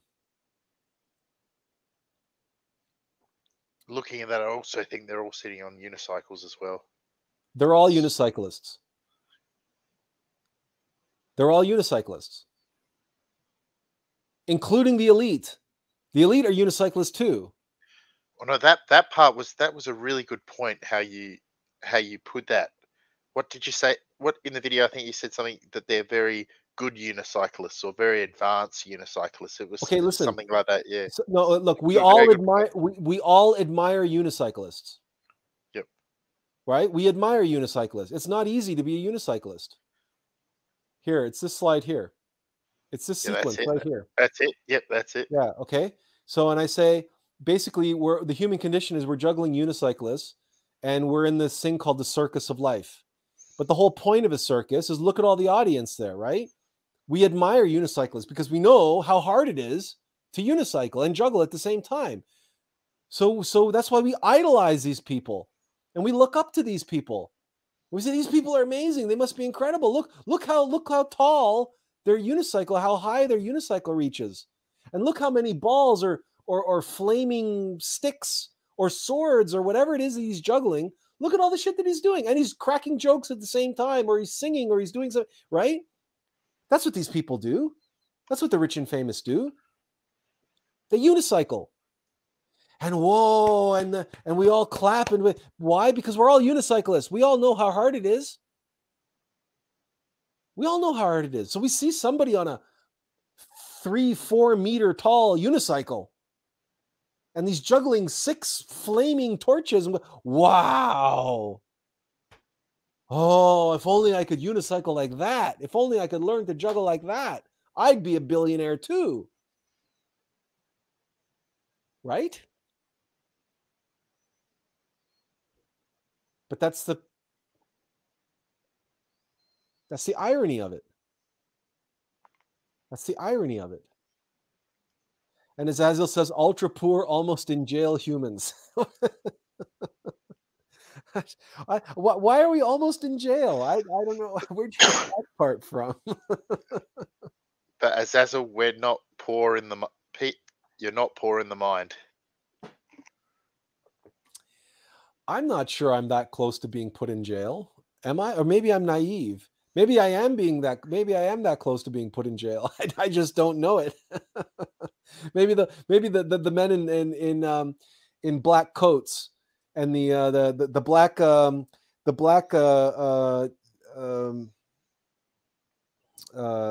what are the Chevy Suburbans? You know, the black with the blacked out windows. You know, the Chevy Suburbans, the big SUVs, the black SUVs will be pulling up to the house, and the guys in black suits will be coming for me. Well, men in black, they're going to come and erase your mind. So Benjamin has shared a link here, and unfortunately, I can show the link, but I can't cut and paste it for some reason.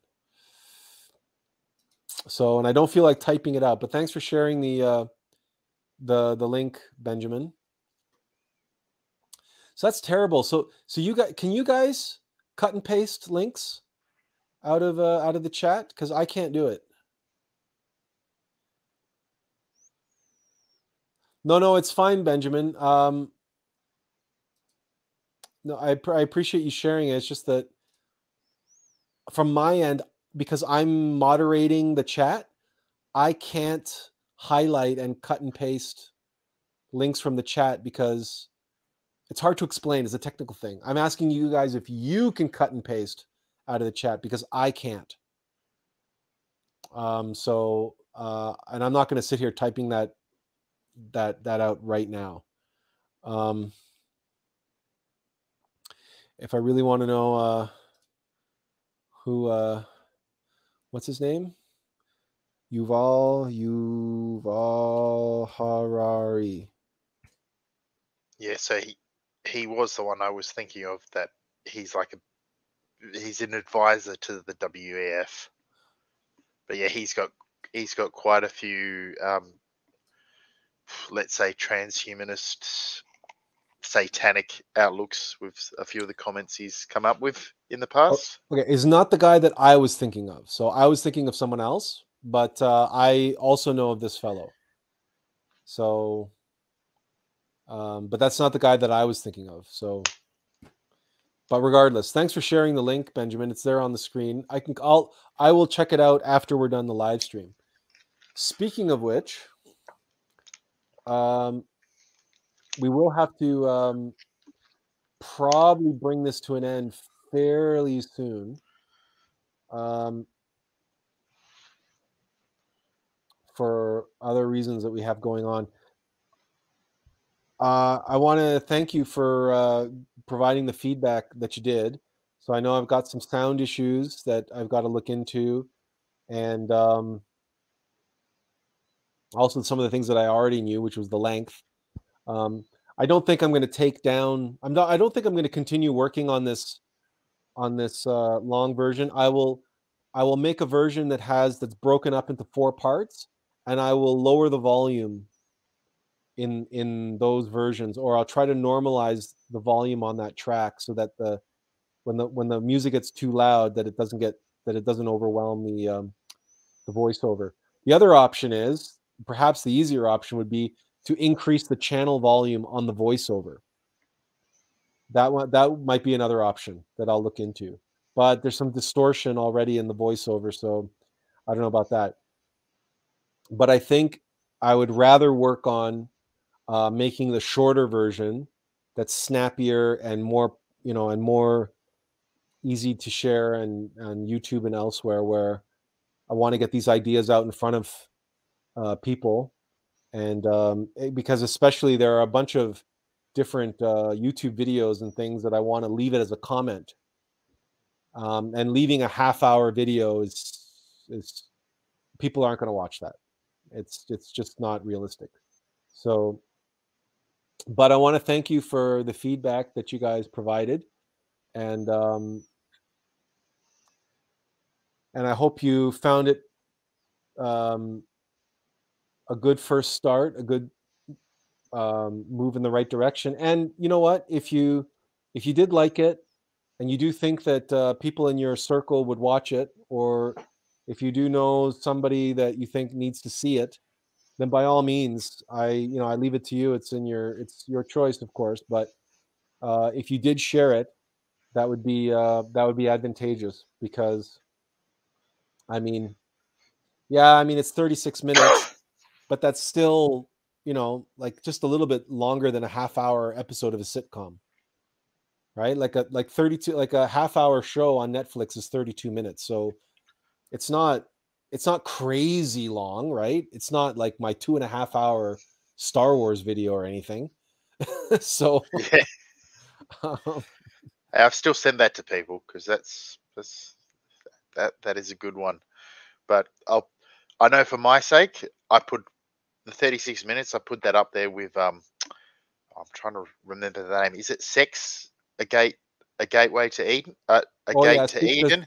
The Secret Gate to Eden. Yeah, that's it. Yeah, I put it up that 36 minutes. I put that up there with that one as a profound video that really makes you think. Because there's I appreciate that. That's high praise, actually. The sex video is an hour and 15 minutes. So, but it flies by, really, because once you get into it, it's just like you don't realize. And see, I can't. It's impossible to spend 6 months of your life working on a 35-minute video and have any semblance of objectivity about it. Right? I can't look at it with your eyes. It's impossible, right? Because I've been looking at it for 6 months. It should already be on Facebook, Azazel. It should already be, because I scheduled a post. So it should already be on Attlas information page. And you know what? We might as well so let's see, Attlas information, and so we're live. Right now it's showing us. Yeah, there it is. It's on Facebook. It's on Attlas Info. Yeah. Yeah, 2 hours ago. Exactly, 2 hours ago. Atlas, another thing you've done with it that's really good is, I think you might have said the last live stream or the one before, that you were trying to make it as secular as possible, so people can't detract with, it's not Gnostic, it's not this, it's not that. And I think you really you have really achieved that. It's very succinct. It's very well put how you've done it. There's not many hooks there for people to try and break it up and put it into pigeonholes. Let's say, put it into, that's this. Let's just dismiss that. And that's why really there's no mention even of God until part 4. and it's very brief. It's very like there's barely any mention of because you're saying about that we're talking about sex, the other documentary, the hour and 15 one. I've sent that to people who are well versed on esoteric subjects, and I sent the video, and just because of the title, he wouldn't watch it because he immediately thought, oh, that's black tantra, I don't want to. And I said, no. But you know what? So you're totally right to do what you're doing, because sometimes even people that have good intentions, and they'll see something and they don't want to look at it, like they'll just immediately make a judgment and don't want to watch it. It's funny how that works. Yeah, because they take it as an opportunity, as like you don't want to give them a The like you said, a ego-minded out. hook, Yeah, and yeah, an easy out. yeah. Right, an easy out. And just for the record, right, this is the first mention of the word God 29 minutes into a 36-minute video.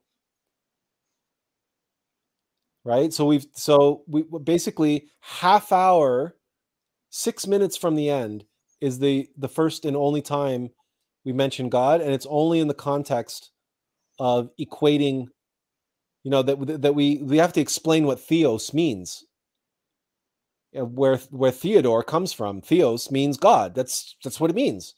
But then we have an opportunity to equate it here to the Alm of Life,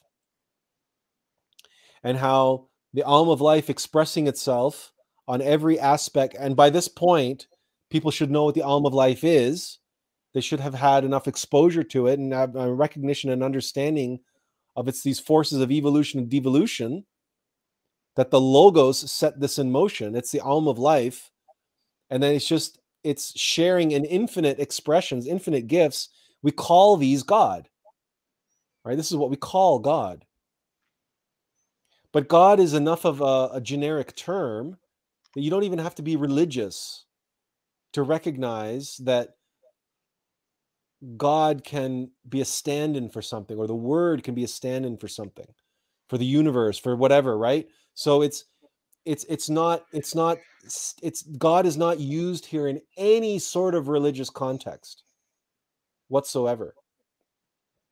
It's just that generic idea that there's this higher level and plane of existence. So, but we realized we shouldn't shy away, and we shouldn't try to make this completely secular. There needs to be a bridge, right? That there needs to be just a little, to just enough of a connection to that we're not turning anybody off, but we're also not denying or ignoring or leaving anybody out.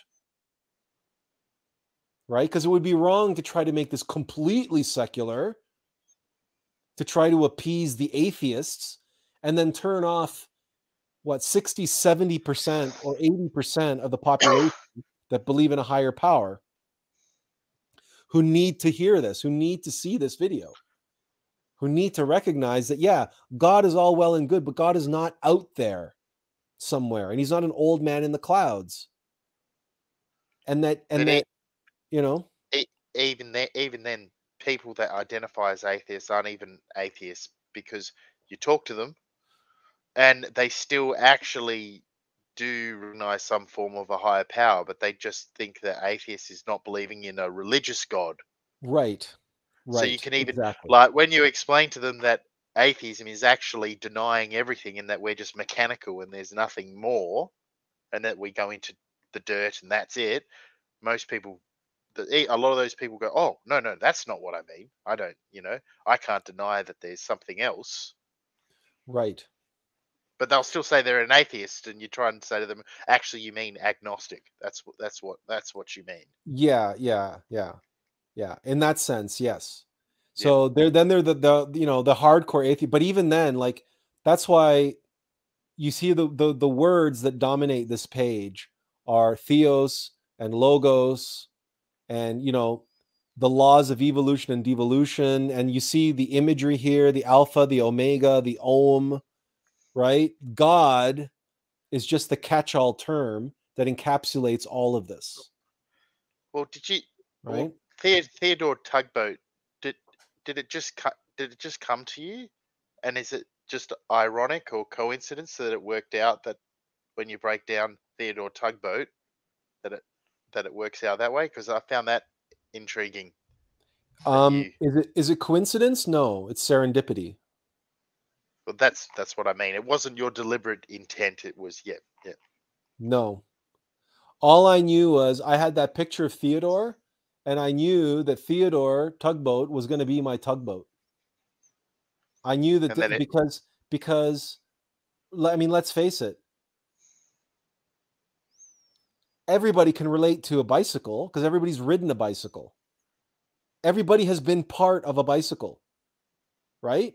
That's what you do when you ride a bicycle. You're kind of part of that. You're one with the machine. But the same thing can't be said for tugboats. But Theodore, right, is a personification of a tugboat.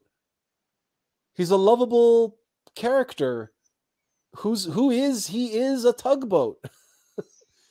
So I knew that when the tugboat analogy came to me, I knew that Theodore had to be in every way, shape, and form when I'm when I'm showing, these slides, right? This animation, right? Where I need a tugboat that's pulling and pushing the cargo ship into port. I found this PNG, right? This transparent graphic of Theodore. I knew that he was going to be my tugboat. And then after I did all these slides and everything else, it's like, I know Theo means God. And I looked up the rest, and of course, Doron or Doros is gift. I had made all of these slides, right? I started out with that quote of Einstein. The rational mind is a faithful servant. The intuitive mind is a gift, right? It's the quote that I start the entire video off with. I had this quote from the very beginning. We have created a society that honors the servant and has forgotten the gift. And then I go and I do all of these slides, okay, with the gifts, the sacred gifts and the faithful servant. I do all this work. I know that Theodore has to be my tugboat because it's the only personification of a tugboat, except for Tugs. There's another one, an American TV show called Tugs, the Tugboat. But I knew that it could not be Tugs. It had to be Theodore. I just knew that. And then it wasn't until I actually Googled what does Theodore mean? What does it come from? And then of course, it's gift of God. Gifts of God. Of course, that's what Theodore has to be. That's not coincidence. That's not accident. Because that's what a tugboat does. That's what I'm showing here. All of that was planned, just not by me. It was planned by Attlas. All light, God light. And how many years has Theodore Tugboat been around? These are not accidents. And they're not accidents and they're not coincidence. They cannot be. They cannot be.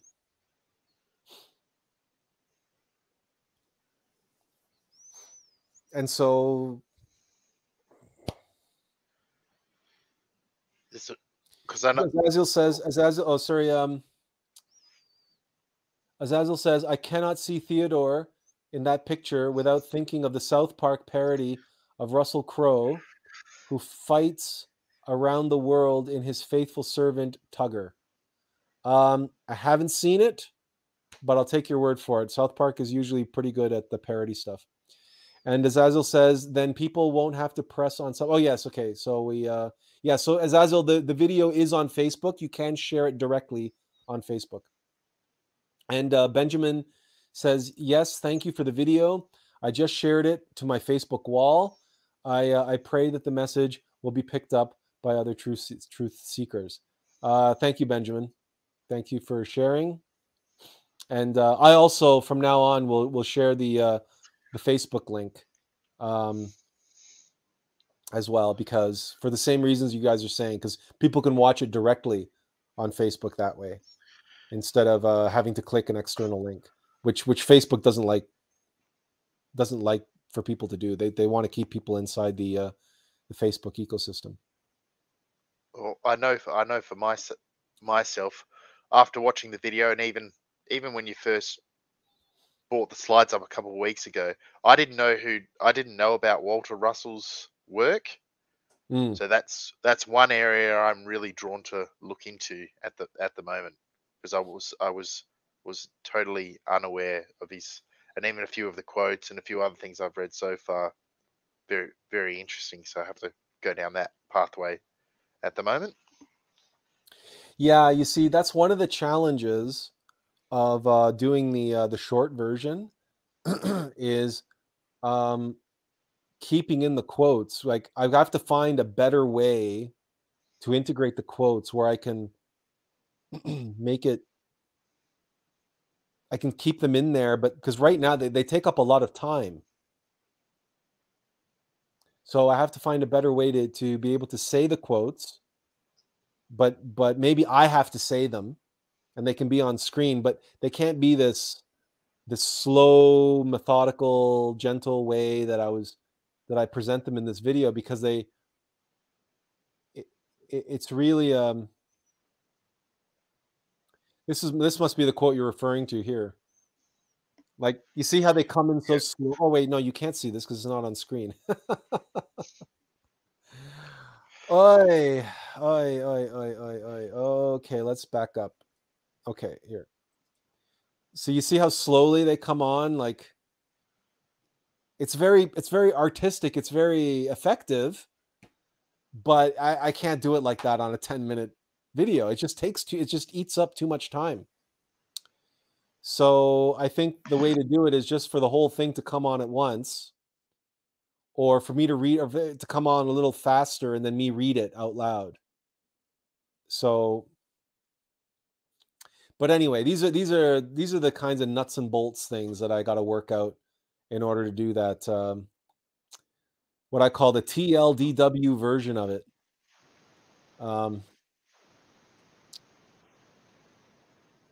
Yeah, here. Where is it? Here it is.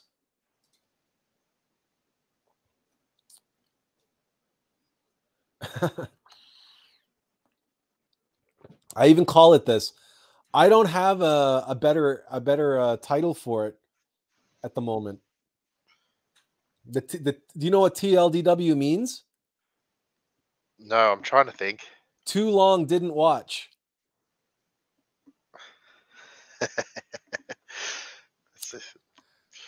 But no, it's not a lot of people know what the hell that means. So for the people who know what it means, they might get a chuckle out of it. But for the people who don't know what it means, I can't leave it like this. I know I'm guilty of TLDW. I try not to be, because I do really enjoy a long video, but I can imagine, I know of a lot of people that, you're right, that just see the time on a video. Nah, too long. Yeah. Yeah, no, it is what it is. And look, I'm guilty as well, but also because, look, we have to be discerning. We have to discriminate. We don't have a choice. We can't watch everything. We can't. And frankly, these live streams, sometimes they go 3 hours, 4 hours. It's at least we're talking about something of value. But some of these live streams, they'll talk about whatever, pop culture. and they'll talk about it for hours. These podcasts and stuff, for hours and hours, they go on and on about like nerd stuff, right? Like nerd live streams and stuff, talking about comic book characters and things like that, and having their nerd arguments. Who would win in a fight? Superman or Captain Marvel? Like, I mean, like these types of these types of things, and people will like spend hours and hours and hours of their life on. And so we can't watch everything. We can't read everything. It's impossible. Nor should we have to, nor should we want to. So it's in recognition of that it's fine. What we've done so far is fine. We wanted to do it. We needed to do it. We came this far. We're going to break it up into parts. We're going to, we're going to publish those parts with links to the different, and everything else. But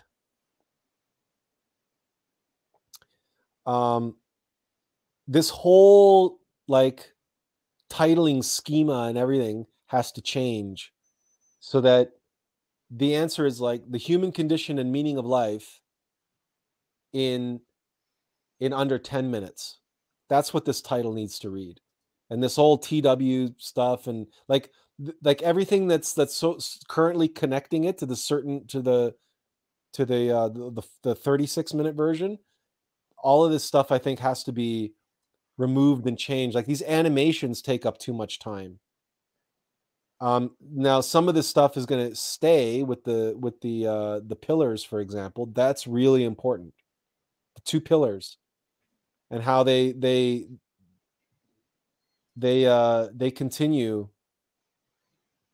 and they're this, and like how the visuals are like, I use the same visuals over and over and over again, so that you get this internal consistency in the visual language of the piece, right? So it's easier to grasp. So you know that this means rational mind and this means meta mind. Like you just know that by the time you get to the end, because you've been seeing these things presented over and over and over again in relation to, rational mind, meta mind, rational mind, meta mind. Like so here we see, this is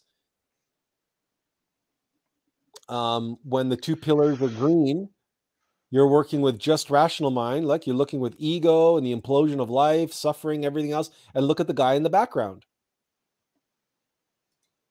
Right? So the visual, like explosion and implosion, the downward spiral, and you look at the picture of the guy in the background. This is the rational mind. And, and all of these like visuals and stuff, and the same visual language using this same, so you take the wheel and then these same logos, this iconography, that once you establish what it means, like this is suffering, right? The broken heart is suffering, right? This is, the devolution, and then, not being is the upside down human being. And here they're getting flushed down the toilet, the downward spiral, right? But then you also take the same visual cue and say, but what if I reverse everything? Now it's going in the other direction. And I take these things and I reverse them. And I overwrite the current thing, right, with the new thing. So instead of the downward spiral, right, we eliminate the egos, and then we take out the wedge. The pillar goes back to blue. It's now meta mind again. And as we delete dissolution of ego and rational mind, and we get to expansion of consciousness and synthesis of knowledge in meta mind. And we're using all the same visual language, but we're orienting it in different ways and using movement and other things to say, look, it's either this way or it's that way. And this is where a lot of the time and energy and effort was spent. This is what we call visual aid, right? Like, and strategic communications, where we're creating a visual language that's internally consistent to the communication piece that we're doing, so that everything is bound into this kind of self-evident type of thing, and there's very little room for misunderstanding or miscommunication or interpretation, subjective interpretation. So that's where the repetition and the also the structure, the visual structure, but then the representation of that, and I mean, there's so much we can go into that. There's actually a lot of psychology at work behind this, but it's not. It's it's all designed to work within and work with the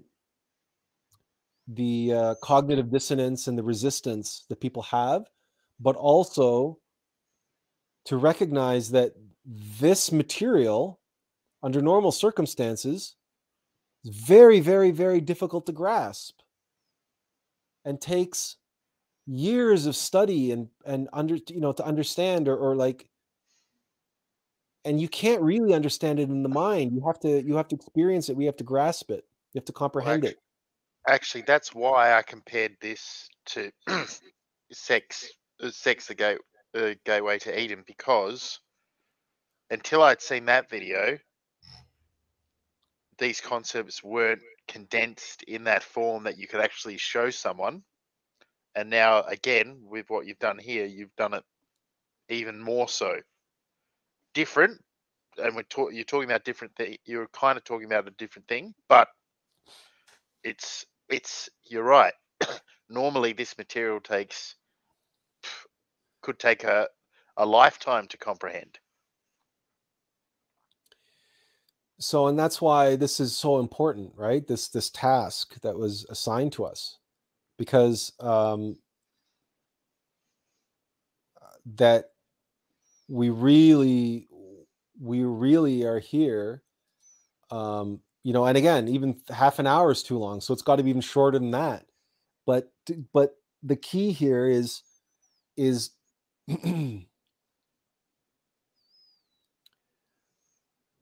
expressing it in a way that, like we were talking earlier, that even agnostics can understand, and even atheists can understand. They can look at this and go, you know what, this is plausible. This is plausible. This is like, people like Sam Harris will look at this and go, this is actually the most succinct explanation that explains why there's so much mental illness and why there's so much grief and suffering and depression and anxiety and stress. At the same time, it explains why certain human beings seem to be capable of such extraordinary things, and others are not. And the ones who seem to do extraordinary things seem to find such peace and happiness and contentment in their work, in their gifts, in their music or whatever. Like, even troubled people, troubled artists or whatever, they might live a troubled life, but when they're doing their music, or when they're doing their art, or when they're doing whatever, then all their troubles seem to vanish when they're in their element, doing what they were born to do. And then it's like they're on cloud 9, and they're like, all their troubles go away. And it's only when they come back to the world and they're no longer actively working with their meta mind, and they come back to the real world and they have to deal with relationships and mortgages and tax implications and their drug addiction or whatever it is, you know what I mean? Then they fall back into the rational mind, and then they have to deal with all this suffering again. So it's really expressing, and that's something that even at 36 minutes I don't get a chance to get into, which is how, in reality, in practice, we jump back and forth from being a cyclist to a unicyclist and back again? Is that all of us have some kind of like relationship with our true self and our meta mind, and it's not all a question of all or nothing. We either are a bicyclist or we're a unicyclist. It's most of us are unicyclists most of the time, but then we have these moments of being a bicyclist. And you see, this is the type of thing where, you know, I like how all of these analogies really need to get fleshed out more fully in a book. So a lot of the things that we're talking about even right now and what we've talked about in the past, even at 36 minutes, this is too short. It does not encapsulate everything related to the information that we're sharing. And we don't have nearly enough time to devote enough time on each step of the Alm of life. Self-observation, so on and so on. And of course, we talk about, oh, well, it's just like the immune system. It's just like anti-malware. But that's a throwaway line in this video. In my other video that's on the atlasproject.com website, there's a video over an hour long explaining exactly how antivirus and and the immune system relates to the Alm of life. Step by step by step by step by step. Azazel says, yeah, he says that book will definitely be shared and given out. Yeah, again, so there's so much more work to be done. I just needed to feel like I've gotten this thing to a point where I can get it off my plate. And and the next step is to fix these audio issues, break it up into the 4 parts, get those 4 parts onto YouTube, and then I'll get that 10-minute version done one way or another. And then it's write the book and publish the book. And then I have pretty much, and then depending on what comes out of that, there may be more videos in the future talking about specific aspects. Like, for example, I have videos that are in progress that I started and abandoned in order to do this, talking about all of the individual aspects of the Atlas project.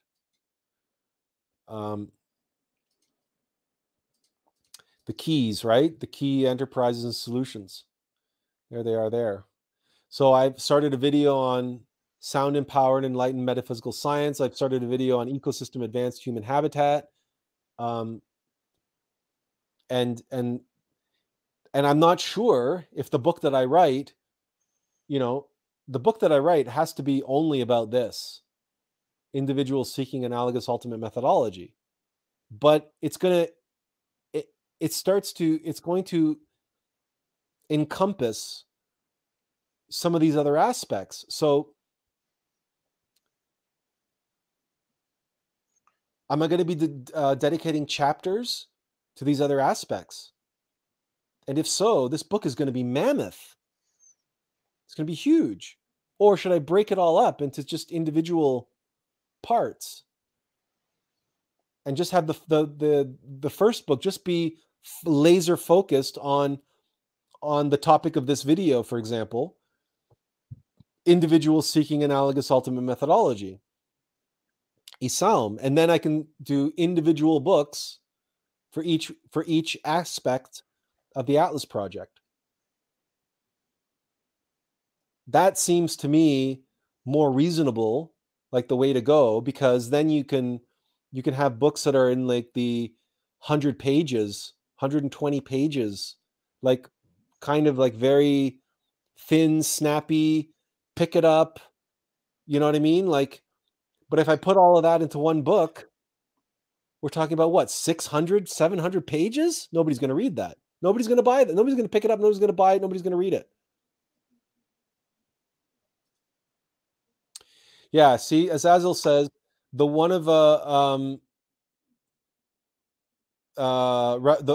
giving a book of Samael is a big nah. People would be freaked out. And he says the one of revolutionary psychology is probably his most shareable book, but still scary for the majority. So yeah, a book explaining fear is needed to break the ice. And yeah, we have a book that we have to write about fear. Right. So we have so much work ahead of us that we need to do. On that note, thank you very much for letting me be a part of this. I do have to go, but I appreciate it. I appreciate all your work, and keep up the good work. Well, glad you could join us. And listen, we're going to be signing off now anyway because I've got to go. Oh, yep. So take care. We'll see you next week. Mugaboo says just talking about sexual discipline is hard with some family and friends. I can't even begin to imagine giving them a whole Samael book. Yeah, I think that's in response to Azazil's comment about giving people a book on Samael. And this is the other aspect that doesn't get talked about in this video, and would really have to be covered in a book in a sort of separate section, separate page. And there's a lot more information that needs to be shared. So anyway, so we have our work cut out for us. But listen, thank you all for joining us. Blake had to step out, and it's been 2.5 hours. I've got to get going now. So thank you all for joining us. And hope to see you next week.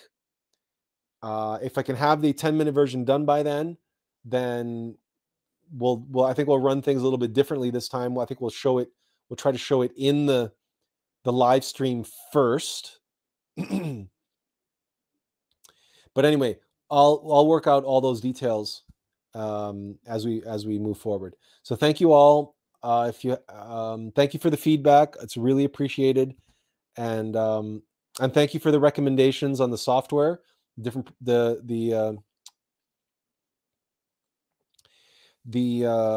recommendation on different software packages to use for video editing and so on. I'll take a look at it, and if I find it useful, then Audacity is free. And if there's a different video editing software that I can work with and they're free, maybe I'll cut my ties to Adobe and save that monthly subscription fee. Who knows? We'll see. But thank you all for joining us. We'll see you next week. Inverential peace, and God bless. Take care.